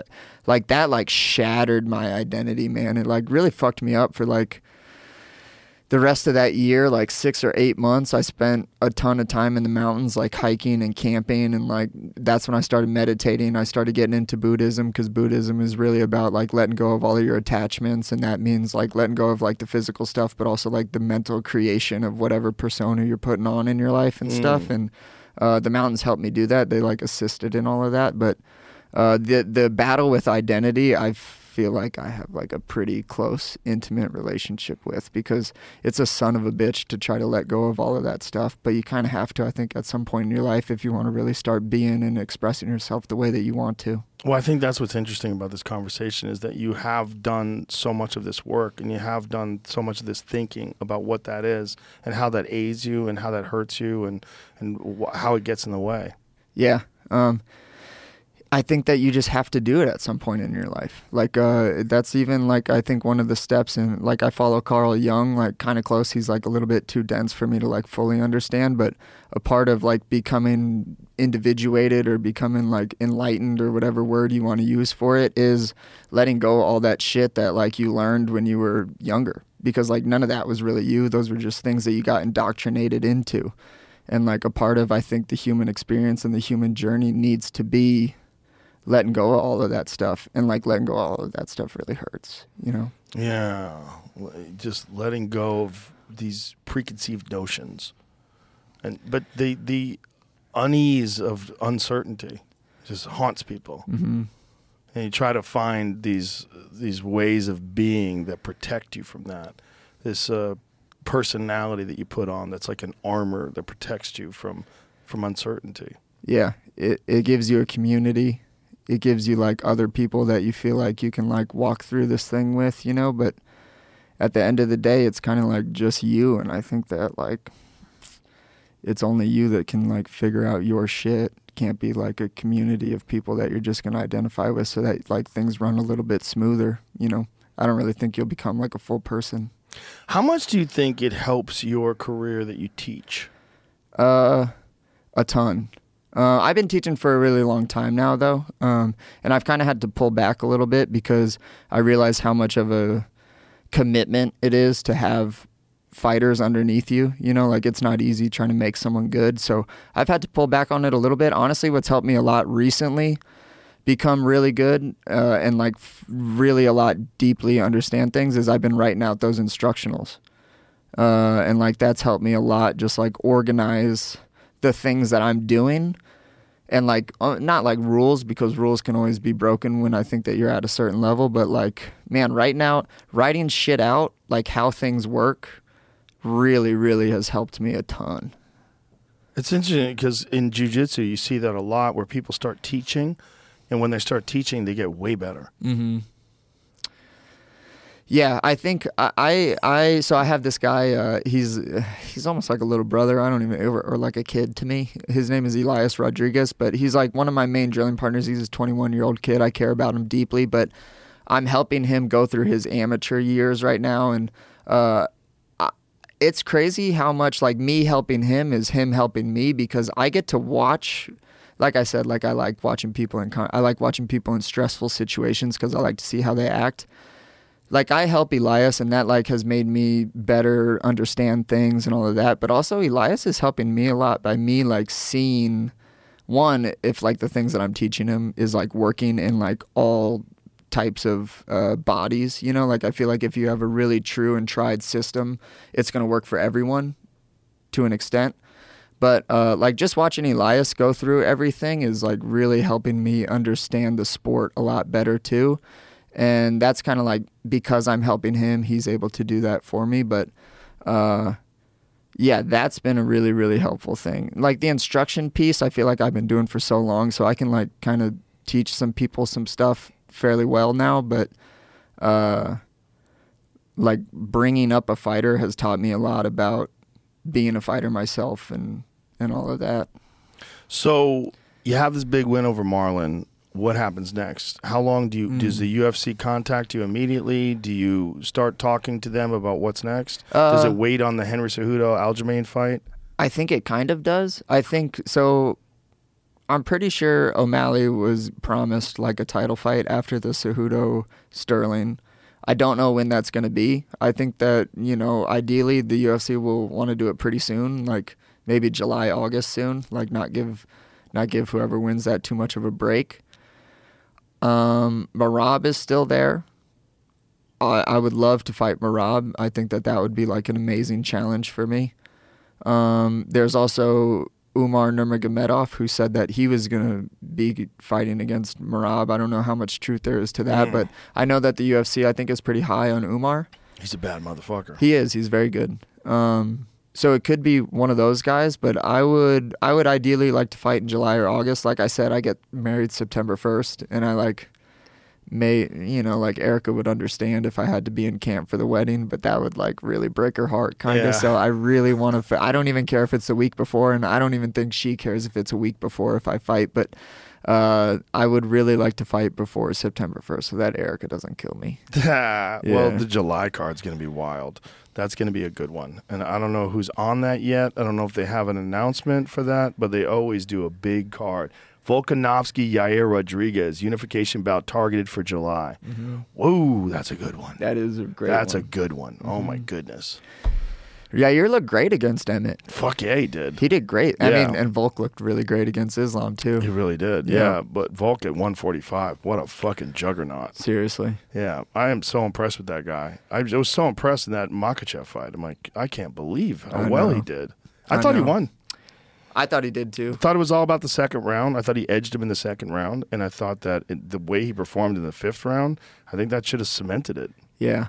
Yeah, I was really impressed because I think that those like Russian guys are obviously really good wrestlers, like definitely world-class wrestlers. But I think what they were doing before a lot of the other people in the UFC is some people could get people down, but they couldn't really hold them. Yeah. And like those guys know how to hold people down. Mm-hmm. And I think that that's like the most fascinating thing to me about the Russians is that, you know, like the wrestling piece, there's a lot of good American wrestlers too, but the Russians really know how to hold people down. And that was like what I think separates them from like the normal wrestler grappler archetype. But Dude, the way Volkanovski was getting up against him was fantastic. Incredible. It was amazing. Yeah. Amazing. What a fight. Especially being down a weight class usually. I was kind of surprised he didn't have a rematch. I mean, I know he wanted to defend his title, and Yair Rodriguez, obviously, he won the interim title, so he should get the next shot, but it was such a big fight and such an insane fight. I would kind of like to see that again. Oh, definitely. Yeah. Yeah, it makes sense.